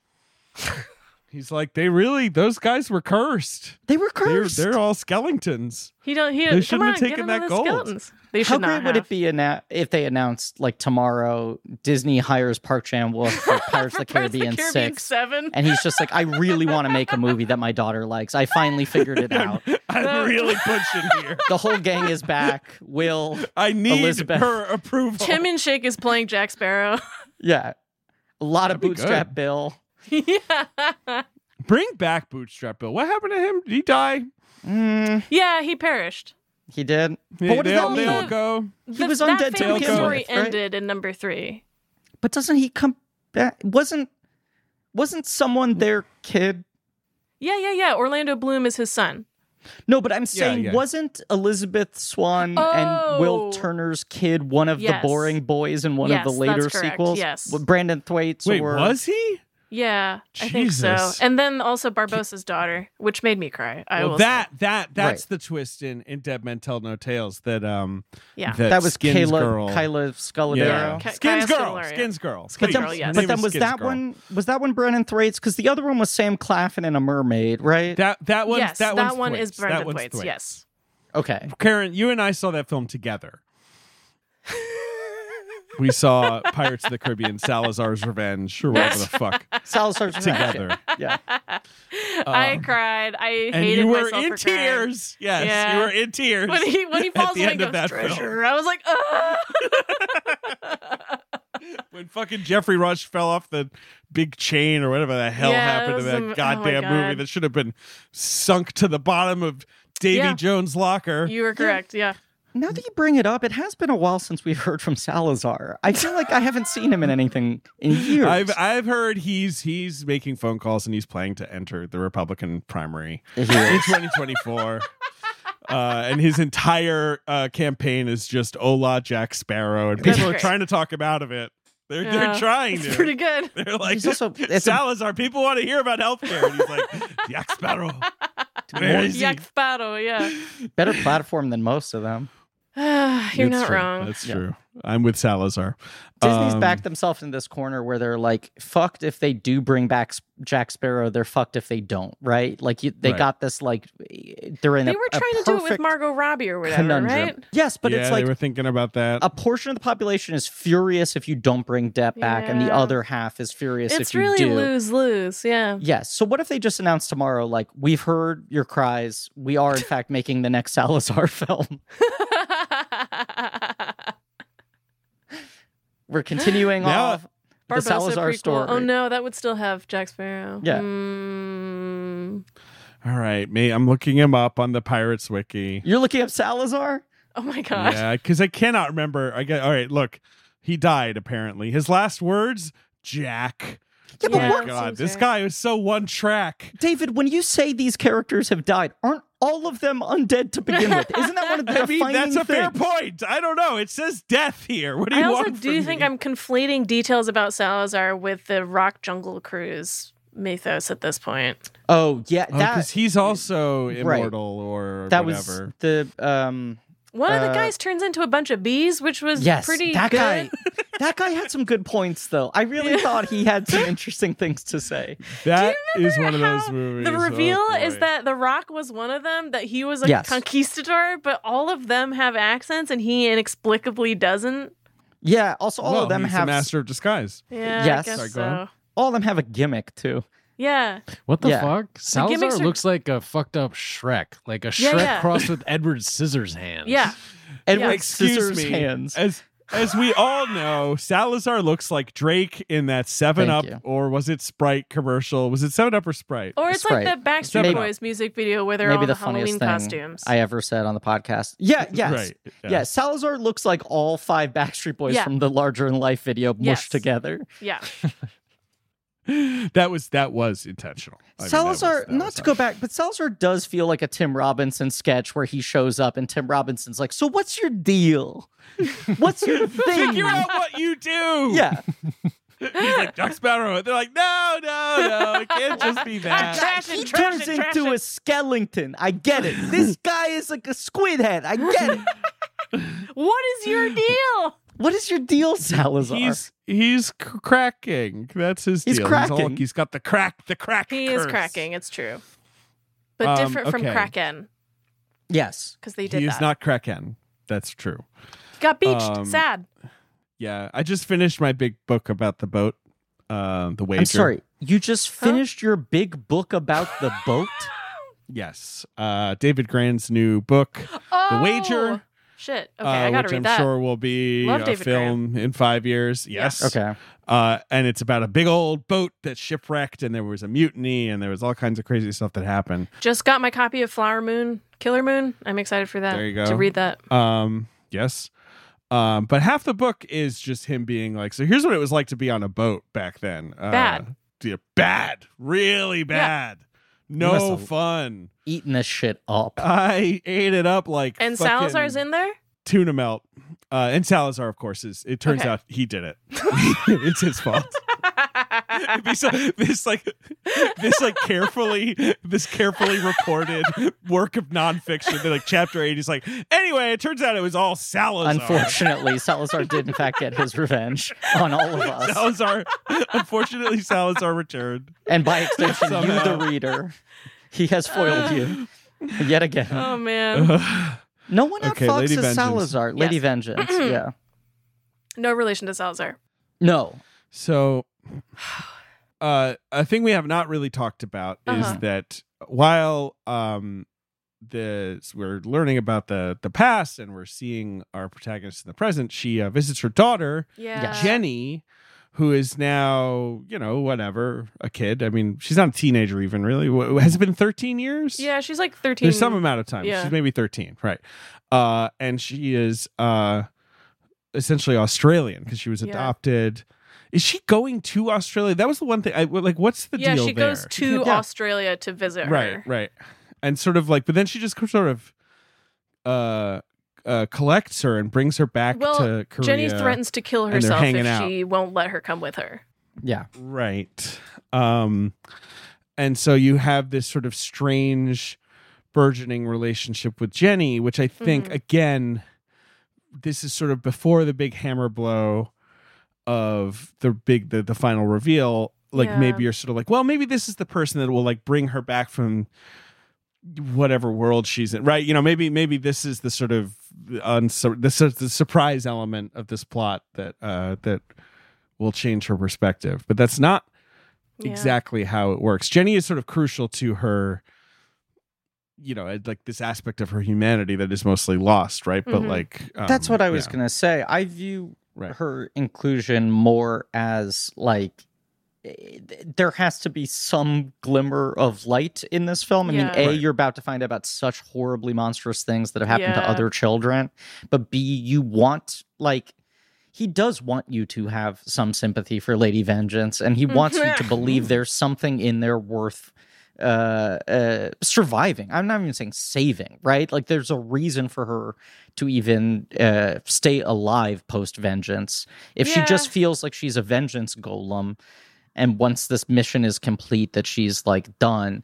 It's like the fuller idea of revenge, where the idea of revenge is like, what do I have to do to set things right, to equal the scales again?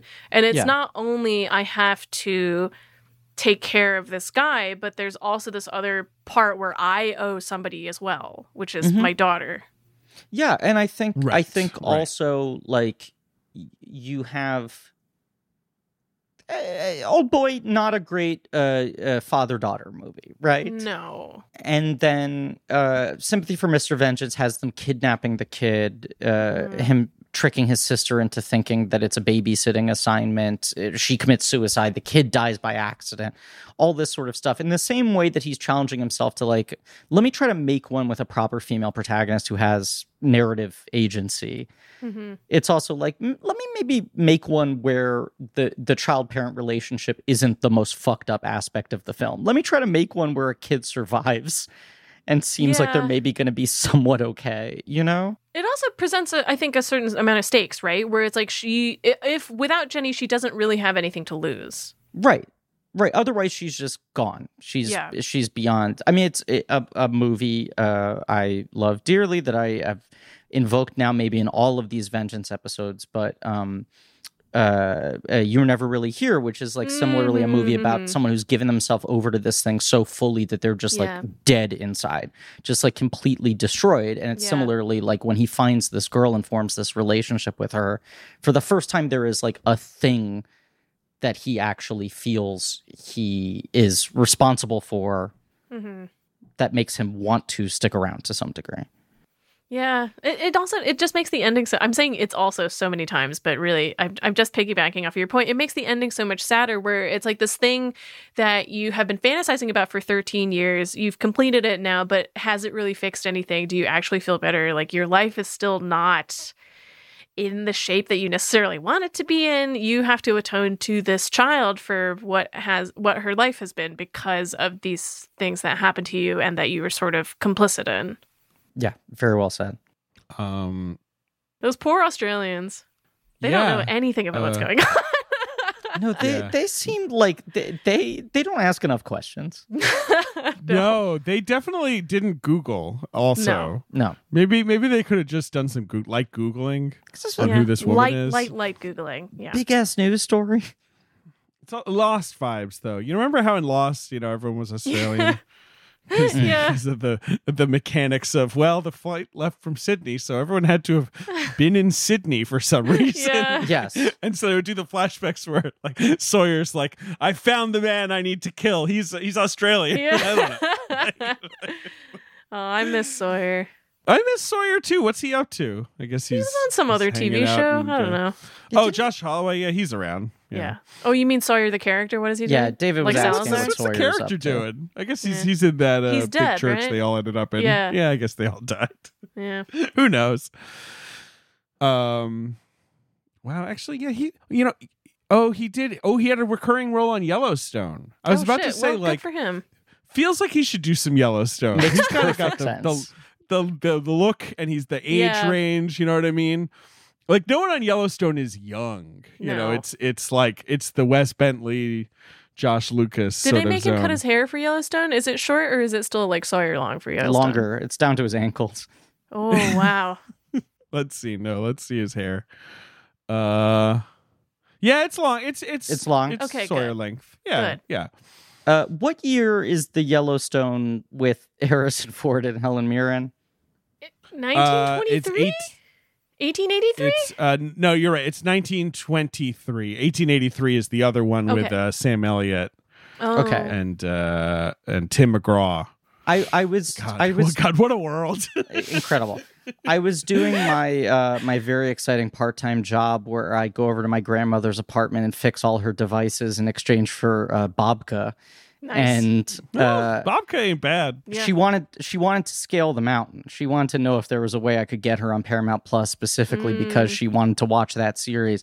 And so I like got it queued up and I put it on her iPad and started playing. And she looked at me and she was like, "This isn't Yellowstone." Whatever year it was, right? She was like, "This isn't 1893 or whichever year it is." And I was like, "It is." And she's like, "Absolutely not. This is something else.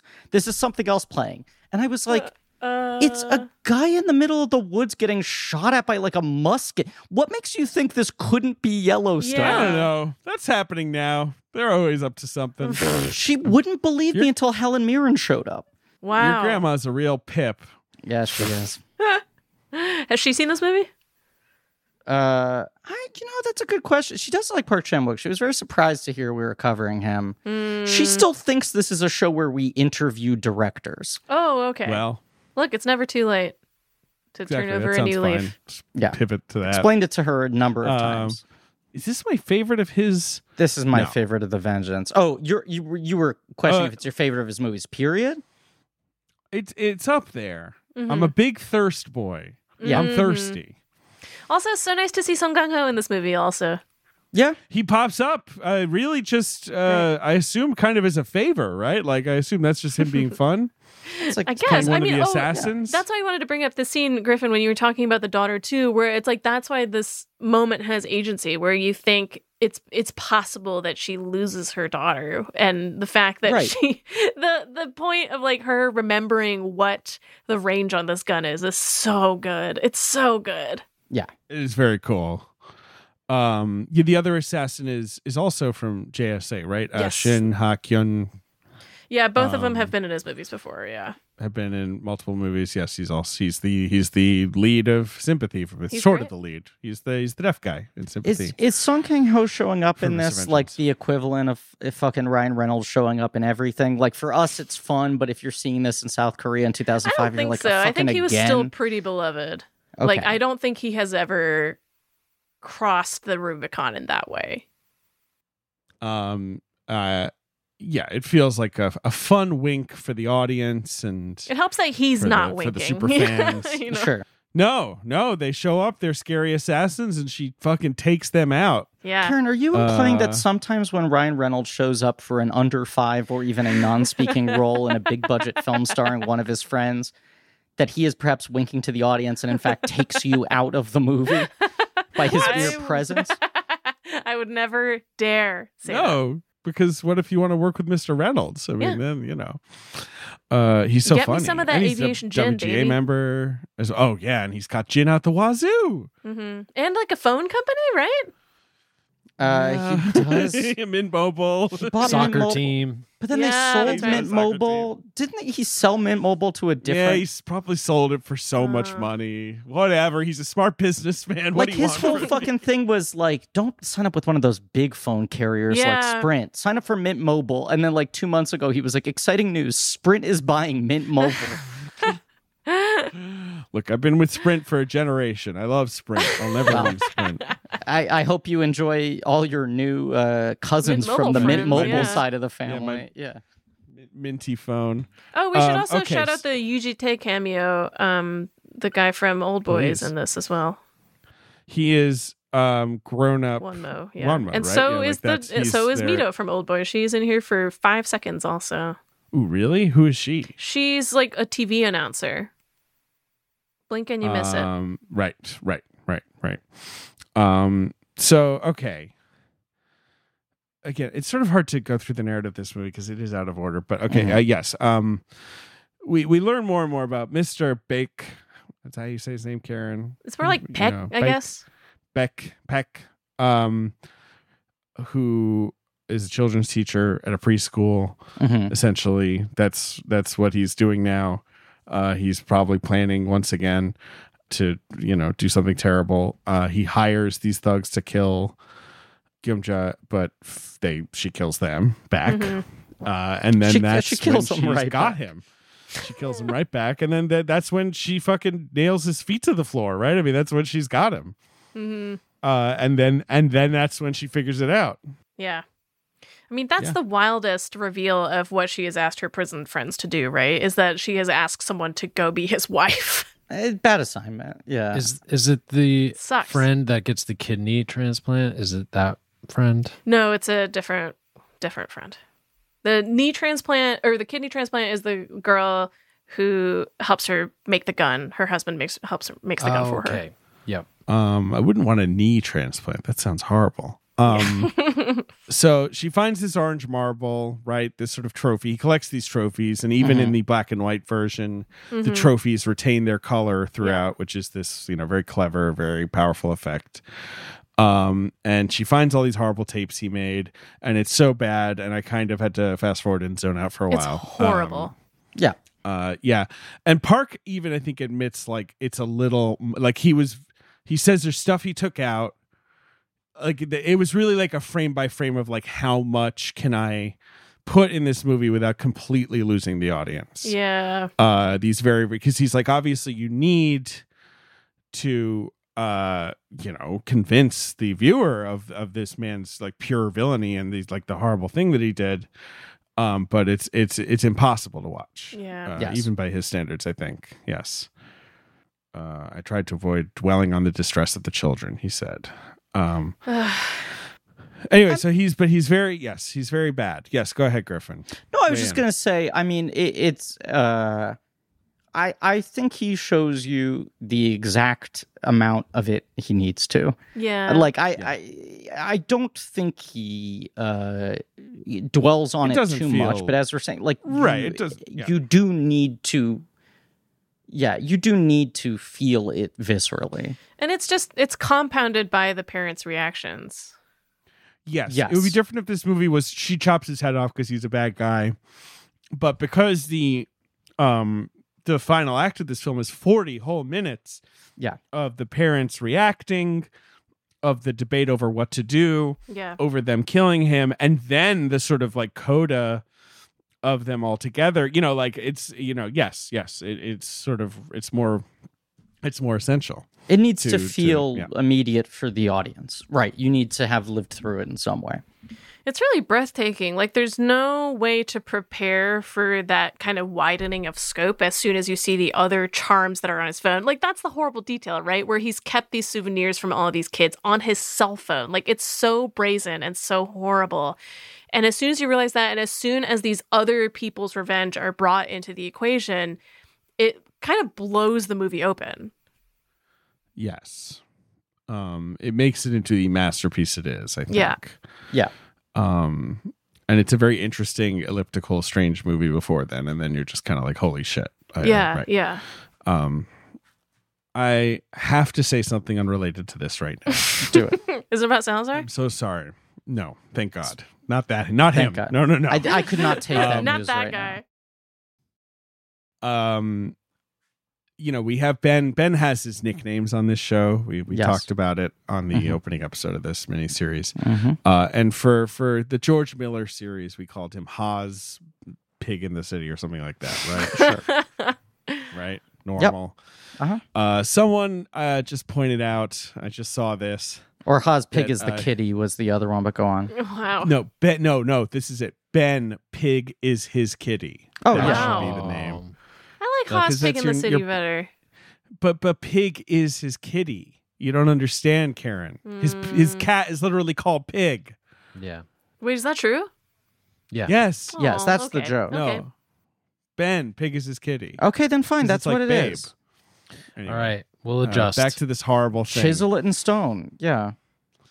Back to the gathering of the parents and relatives of the missing children who watch tapes of screaming children and decide to murder him together. No, the broadening of and scope, yes. you're saying, Karen, that is the thing that's so surprising about it, since we've been like on such a single-minded quest from one person to then make it so immediate to so many characters who you're being introduced to this late in the film, where the stakes are this high. Right. We don't know these people. Right. No. They're brand new to the film. Yeah. No, but it's like, if you introduce us to characters under these circumstances, we're immediately going to feel for all of these people. Mm-hmm. Yes, but it's still pretty bold to bring is. in an entire ensemble. Like Yes. it's a whole, new cast. Right. The And last they act do of have this their movie idiosyncrasies. becomes like women talking suddenly. It is useful, though, that each of these family members has a very distinct personality. Like, he's immediately dialed in on who every single one of these people are. Yeah. Are these actors well known in any way? Like, are these, or is it just sort of, the usual kind of, definitely assemblage not of to the character point- actors? Definitely not to the point of, like, Song Gang-ho popping up. Like, some of them you'll have seen a lot. Like, one of the women, for instance, is, like, one of the old ladies in Train to Busan, if you remember. There's, like, a pair of sisters who are old ladies. Sure. So some of these are, like, pretty well-known, kind of more character actors. Some of them are a little lesser known, but none of them are, like, ooh, holy shit, like, that person's in this movie, I would say. It's not like we're bringing in, 12 Angry Men. We're bringing in just heavy hitters. So you can keep these people, whatever, they make an immediate impact. But they are all, like you say, Karen, distinct. Yeah, if you're watching K-dramas, you've probably seen them before. Yeah. Well, sure. Look, I'm trying to fucking complete Zelda. Finish Resident Evil 4. Wow. Got 2 jobs Jump to like do. a witch. Put it on while you're watching. I don't know if I could delve into an entire country's television culture on top of everything else. I'll try. Legally now you have to watch all of Taejangum. A very long. Fine, I will. Fine, I'll do it. It's okay. I haven't watched it either, but I know I think my mom really liked it. Anyway. Well, I've met your mother, a lovely woman. Yes, she's We terrific. hung out, your mom and Yeah. I. How'd you guys we meet? did not talk about K-dramas. I met her at this event that Karen Han was doing at Town Hall. Yeah. Be weird if I was like, Around. A mixer, took a swim class together. I don't know. Yeah. PTA meeting. Yeah. Was doing some water aerobics. Yeah. Cool lady. Yeah. Is there anything else we should touch on?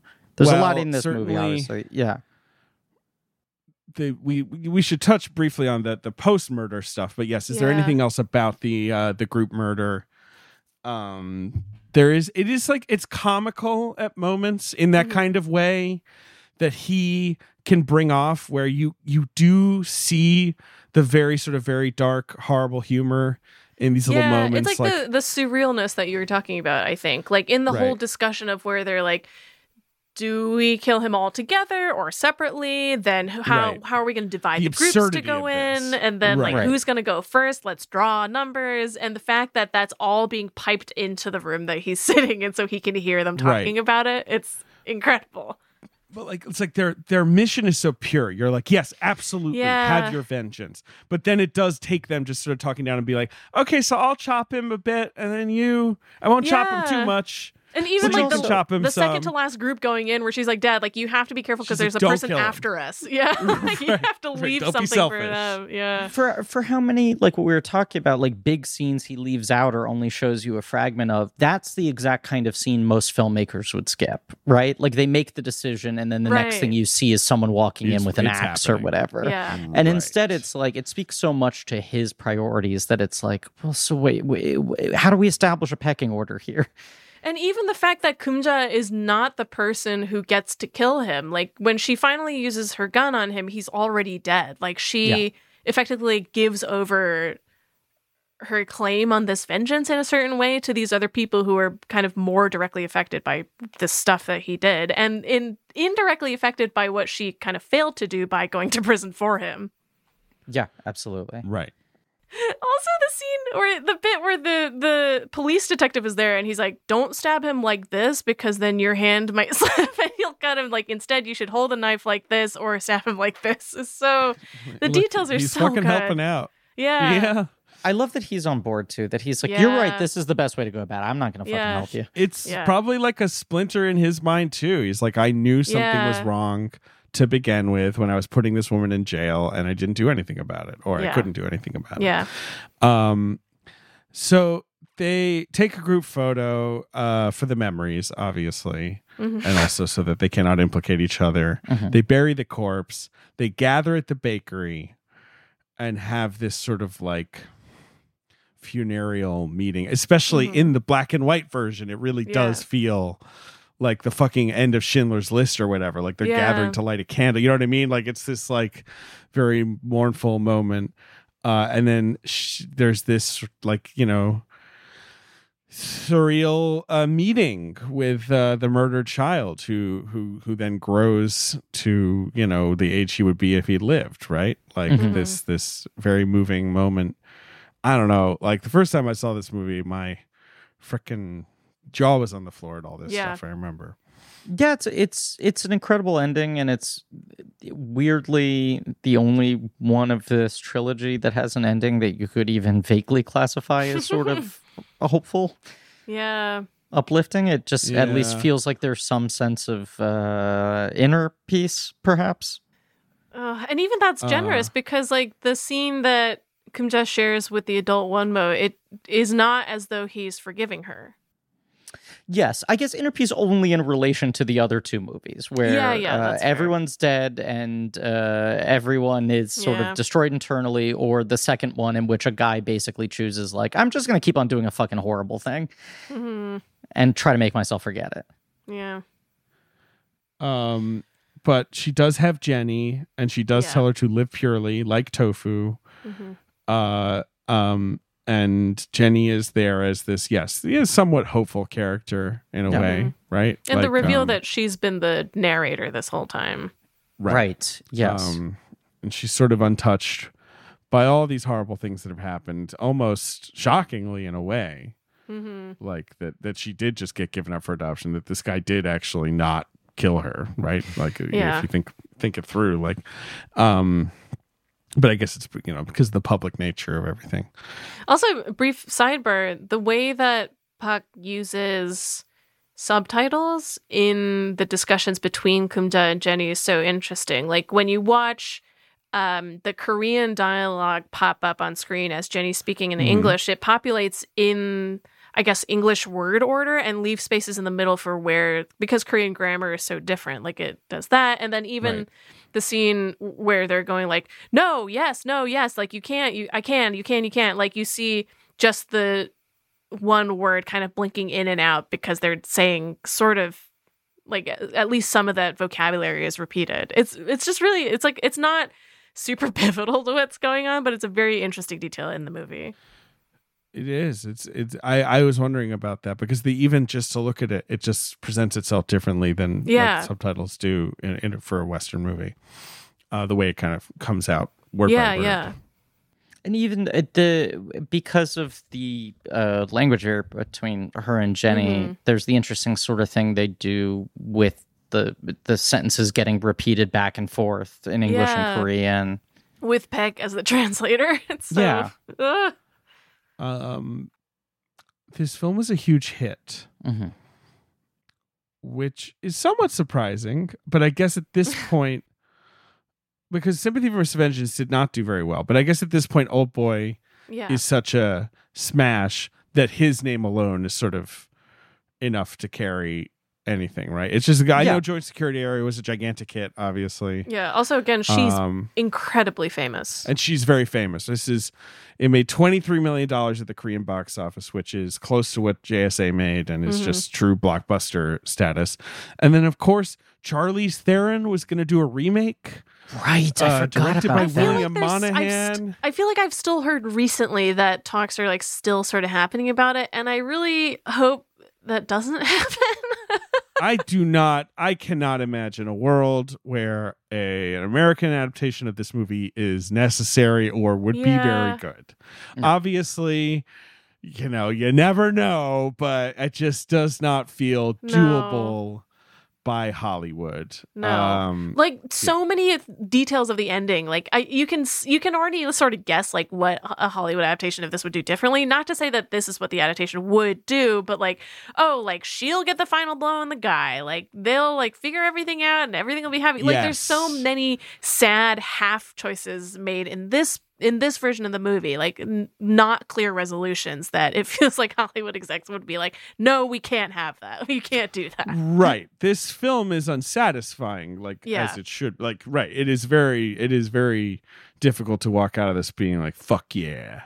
Lady Vengeance got hers. And also the fact alone, I love Charlize Theron, but I don't think she's the right choice for this. No. Like, again, it's sort of the same as the anecdote I was telling you at the beginning, where like coming out with on this with a strong read and her being like, I'm a badass and I'm strong is like, it takes away from the character so much. The American version of this that shouldn't exist should be like Rooney Mara or someone. Like that's who you need. Someone delicate or I Karen's shaking her head. No, I'm not saying that's the right person, but I'm saying like don't pick someone who is a proven action star. Don't pick someone who is a badass. I will say this was 2009, and obviously it's obvious that Charlize sort of hit on a sort of new persona for herself, in the 2010s, right? And this is probably one of the many projects she was looking at where she was like, what can be what eventually is like my Mad Max Fury Road or whatever, but Sure. like this is in 2009 when she's lost, like Charlize Theron in like fucking, she's in the burning plane and the road and stuff. But again, I have heard stuff about this more recently. Right. It's still bubbling around, although I don't know. There doesn't seem to be much. What Danny Boyle said, he was approached to do it and was not that interested. That's why it came up somewhat recently, right? He was talking about that in interviews.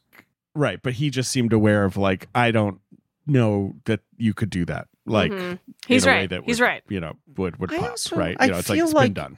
Perhaps this is naivete on my part, but like, we talked about this in the Old Boy episode, but how there was like such a quest to remake Old Boy for so long before they end up making this remake that no one gives a shit about, that bombs really hard, that even like Spike Lee semi-disowns.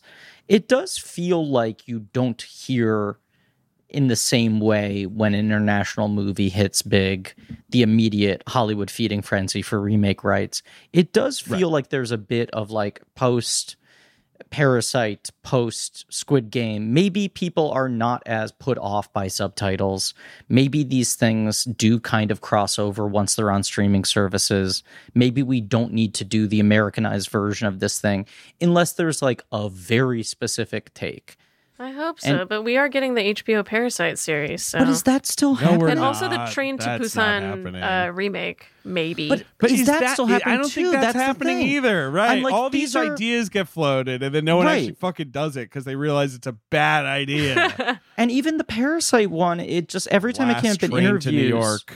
he was sort That's of what it's like, called. I'm trying to come up with something different enough that justifies making a Parasite TV show. And I'm like, well, then maybe don't do it. But he But it's- even knew, like, I can't just remake the movie with an American family. Yeah. That's not happening. That's No, not happening. I don't think.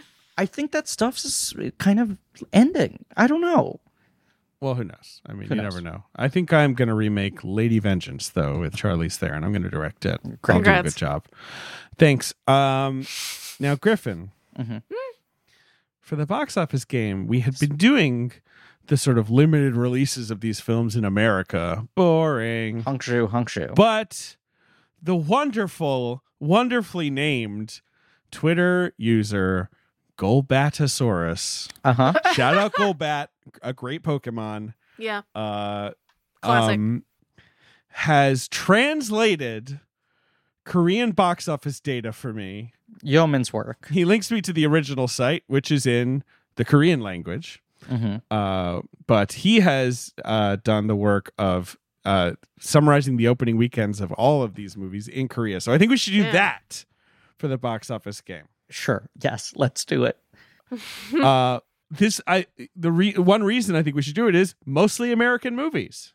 Good. Oh, interesting. Let's also say we've recorded this series very out of order because of guest availability. Yes. So this is the episode when we have suddenly gotten access to the Korean box office, but you might hear some of the future episodes to come where we don't have access to it. We will, but we'll definitely do this for Handmaiden and Decisional Leave. Yeah. But we didn't do it for Thirst or Cyborg. Maybe we'll just do it later. I don't know. Who knows? I don't know. Catch up. Yeah. But Lady Vengeance came out in Korea in July 2005. I think it came out in America maybe about a year later. But this was a summer 2005 film in Korea. Okay. Yes, because then it played Venice, it played the New York Film Festival, and blah, blah, blah. It opened number one. Okay, selling 1.1 million tickets. Okay, I have ticket data for you here. I don't have financial data. I'll take it. I'll take it, if you will. I'll take the ticket. Yeah, you'll take the ticket. Yeah. Number two at the box office is an American 2005 sci-fi blockbuster. It's an American 2005 sci-fi blockbuster. Are we looking at like a day and date release here? Was this also a big summer release, or is this coming out later in Korea? Day and date. This is coming out maybe a week later in Korea, tops. This is a July 2005 War of the Worlds? big blockbuster movie. It's not War of the Worlds. It was sort of a flop. Kind of a flop, this film. Despite a big name director, not a beloved director exactly, but a big name Is it The director. Island? It's Michael Bay's The Island. Wow. Okay. Huh. Huh. Have you seen it, Karen? No. I know of it. It's the Ewan McGregor Scarlett Johansson Correct. movie? You're not wrong. I've not seen it. And they live on an island that is sponsored by Dasani. And Does not make you stealing old. Their organs doesn't make you old. Okay. The island. One day we'll do it on this podcast, Griffin. Yep. Do you agree? Yes, I agree. What I do you think- promise. what do A you think of the solemn island? promise. We Oh, swear. for a Bay miniseries? Yeah. Yeah. Pain and Gain, guys, call me. Okay. You sure you don't want Transformers The Last Night? I'll think about it. You might have fun with it. You want to talk Cogman? Cogman Cogman feels like a Karen's Remember boy. Cogman? Cogman Yeah, feels like a Cogman's Karen's cool. boy. Have you seen Transformers The Last Night? Are you aware that the butler from Downton Abbey voices a robot butler called Cogman? I've been told about it. I'm aware of it, but I've not you seen it. haven't met Cogman. No, I have not. Okay, well, He I sings think opera. you'd be quite Pretty charmed. cool. He slaps I do himself in like the that. head with fish. Oh, wow. Really? Number 3 Yeah. at the box office. He Huh. does. Yes. No, it's true. Is an animated film, and Song Kang-ho, as I mentioned on a previous or maybe future episode, Yep. voices the lead character of this film in Is Korea, this in the Korean dub. first Madagascar? Madagascar. Okay, so it's being released about a Song year Kang-ho later. is the lion. He's He's the Ben Stiller. Alex the lion. Yeah. Isn't that fun to think about? Yeah. Wait, who else is in the Korean dub? I have to I look don't right now. know. I don't know, but I Yeah, could pull it up, probably Karen. find Voice it. cast Madagascar. International Dubbing Wiki. Yes. Korean. Lord knows.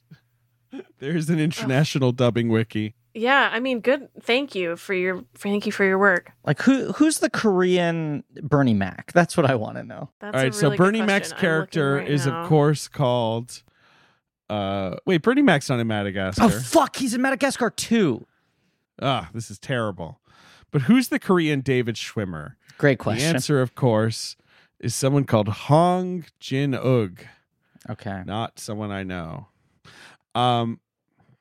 Number 4 at the box office is a film that, Griff, you and I were recently talking about. Somewhat of a forgotten action programmer. Mhm. Also day and date, late Okay. July 2005. You and I were talking Sort of about it recently. 3 new stars. 3 new stars. You and I were talking about it recently. Yes. We were joking about the career of one of these stars with one of our famous friends. One of our famous friends was joking about the career of one of these. Wait, you said it's an action programmer? Yeah, it's an action film. It's got a little sci-fi twist to it. It's got a little bit of a sci-fi twist. July 2005. I feel like I have to watch the Korean dub of Madagascar now. New You have stars. to right now, immediately. Okay. Okay. What distributor is this? It's from the good people at Sony Pictures. That is Columbia. Sony Pictures. It's a Columbia release, 2005. Sci-fi, 3 new stars. Are they coming from TV or are they really just fresh off the bus? These stars? No, their movies start. No. They've been in stuff, but I feel like it's sort of like, why have one A-lister when you could have 3 B to C listers? One of them was definitely in a TV show. One of them had won an Oscar. Before Oh, it's he stealth. shot this. It's stealth. It's stealth. It's stealth. It's stealth. It's stealth. The film is Rob Cohen's Stealth. The film is Rob Cohen's Stealth. We were saying it's about time you and I watch Stealth. That it's a glaring Josh hole Lucas, in Jessica our film knowledge. Biel, Yes. Jamie Foxx. Right. And Jamie in Foxx Stealth. wins the Oscar after filming Stealth, but he dies first in the movie, but the marketing I believe he campaign does. sort of put him front and center after he had become such a big star. Correct. Number Stealth. 5 at the box office. It's another animated film. We just talked about it on another fucking episode. We're just I talking hate about talking another about this fucking movie. episode. You hate I talking don't about this talk about movie. this. No, Robots? I don't. Robots. It Nailed looks good. It's a good looking film. Karen, have you seen Robots? No. Amazing Another Ewan production McGregor. design. I know the character designs. I have not watched the movie. Amazing designs. Terrible movie. That's not surprising to me.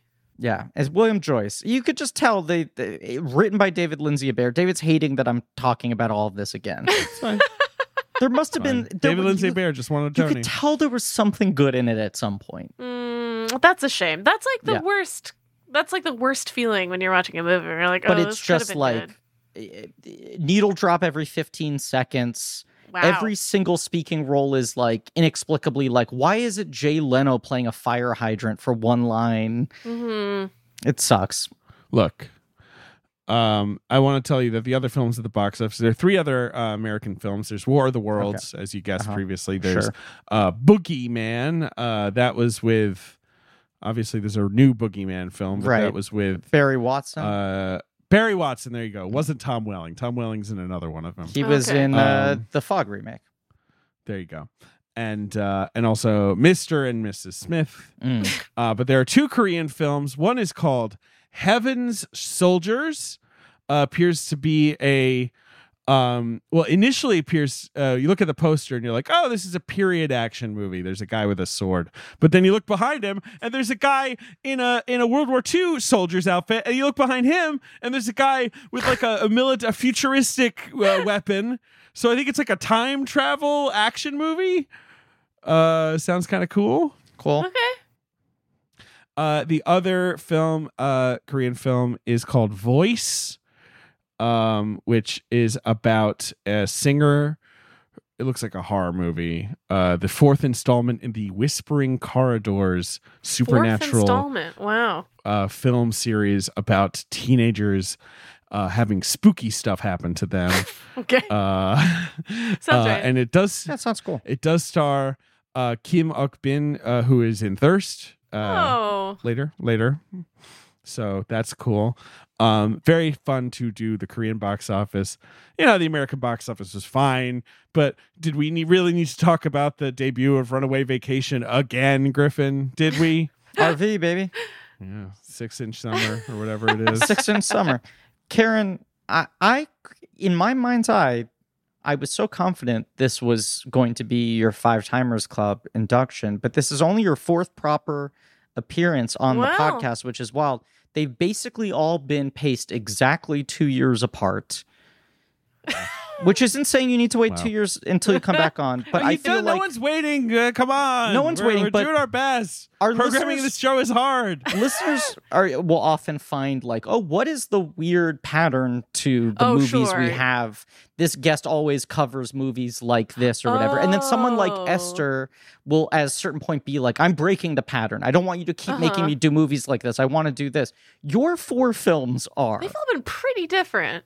The Weight of Water, Tim Burton Dumbo, Escape from New York, Lady Vengeance. That's at this point, no idea. I mean, you're calling Pain and Gain. But with Last Night as a spoiler. Yes. I'm okay with that. Yeah. Is that the one that has Merlin also? Correct. Stanley Tucci plays Merlin. But then but Age of Extinction's the one with the dinosaurs. Yes. Doesn't this new one? Oh, but this new one is not Michael Bay.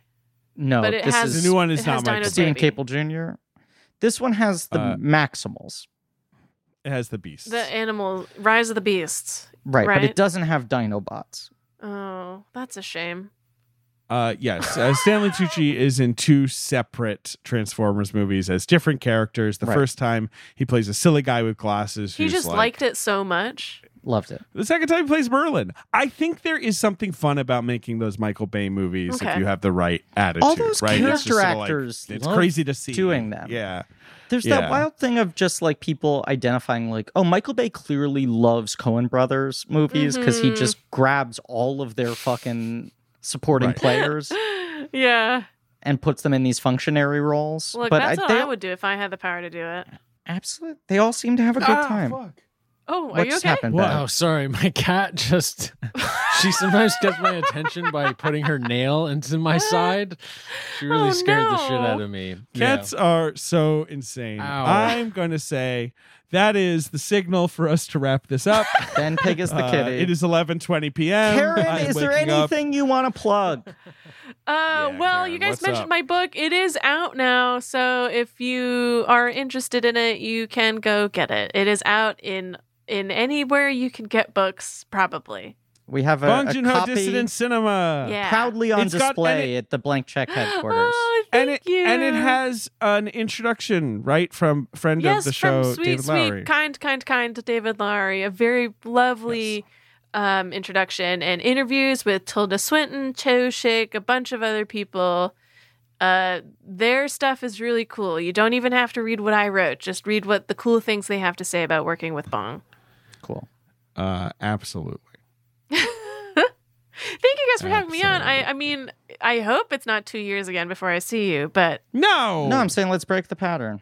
Yeah, fuck that. If Okay, anything, There's that's no pattern. if anything that I don't means do anything. guess we got to As do a Michael pattern. Bay next. Guess No. Michael Oh, Bay's top of well. the pile now. I mean, I kind of do want to do him, but I don't know. I feel Let's- like He's also wild. he needs to. What's his last movie? Let's- Ambulance. Ambulance, Well, which that you fucked love. hard. Yeah. Yeah, good Los movie. Angeles. Let's Yes, sit on the Ambulance. let's sit Yeah. on the dock of the bay. Aw. It's kind of a lot of movies at this point. Yeah, Damn. all the more reason Baywatch to do him Cassie. sooner rather than later. He does have a lot. It's true. He does have a lot. And this is a promise to you. We'll get to Michael Bay eventually. Great. Look, you don't have to promise me that. No, I'm promising you that. You'll come on Okay, the show thank you. again soon, Karen. We love you. Yeah. I love you guys so You're the much. best, I hope Karen. I see you sooner than that. Yes. Oh yeah, I know. Thank you for being here, and thank you all for listening. Please remember to rate, review, and subscribe. Thank you to Marie Barty for our social media and helping I to love you, produce the Marie. show. Marie is also the best. Leigh Montgomery, the Great American Novel, for our theme song. He is also the best. Joe Bowen and Pat Reynolds for artwork. They are also the best. AJ McKee and Alex Barron for our editing. They are also the best. I'm just too deep in on this now. If I leave anyone Sounds off, like it a makes them pattern. feel like they suck. Did I mention everybody? JJ Birch for our research, who is also the best. But don't get cocky about it, JJ. Don't let he's this go pretty to your good. head. You can go to blankcheckpod.com for links to some real nerdy shit, including our Patreon, Blank Check special features, where we do franchise commentaries. As we said, we're swimming across some oceans right now, some heist capers. And we're doing Little Drummer Girl over there as well, Fuck yeah. which I'm excited to talk about. Tune in next week for... Next week, of course, on this podcast, we will be discussing the film Mission Impossible: Dead Reckoning. Oh, what? Oh my god. Right. So we got a 2-week break from Director Park as we Yeah. cover 2 new releases on the docket. Mission I'm seeing Impossible. it twice opening week already. I've already Fuck yeah. have plans to see it twice in the Yeah. span of 1 week. Dead Reckoning Part 1, and then the following week will be Oppenheimer, and then we're back Yep. with Thirst, correct? Or no, I'm Cyborg. a cyborg, and then Thirst, Yes. and then Stoker, and then The Handmaid, and then Decision to Leave, and then I almost said the next miniseries. You tried to get me, but I didn't Tried do to it. Get me? You don't want I'm anyone... a little punch drunk. Yes. Oh, Not only did I see. wake up at 6 today, but I went to the beach, so I'm all sun kissed as well. I'm all like, God, this is this time of year where David just complains all the time about how much he is... Goes to the beach. beach life is getting Yeah. to him. It's Juneteenth, the day It's off. also true. One of the last times I saw you was during the summer. I visited during the summer, and you were like, "Yeah, I yes, just came from and the I beach. had just Crazy." been to the beach. Yeah. This is Yeah. basically David's Yeah. version of the guy who just constantly apologizes that he's still on island time. Is David takes his day trips to the beach and then goes, "Hey, I'm sorry, I'm just a little burned out from the beach." Yeah. All right. Well, Okay. now I got to go to sleep. It's a beautiful and life. Thank so you guys does for everyone recording else so late. listening. Oh, of course. Of course. It's and- a joy to do it, Karen. And as always, Yes, it was a joy. Thank you so much for having me on. Yes, it was. and as always, I offer a very sincere apology to our listeners and to David for getting his hopes up. Mint Mobile was in fact purchased by T-Mobile. Oh, David, you will not damn. be able to welcome them into your Sprint family. Well, Shame. unfortunately, they also own Sprint, so I basically am.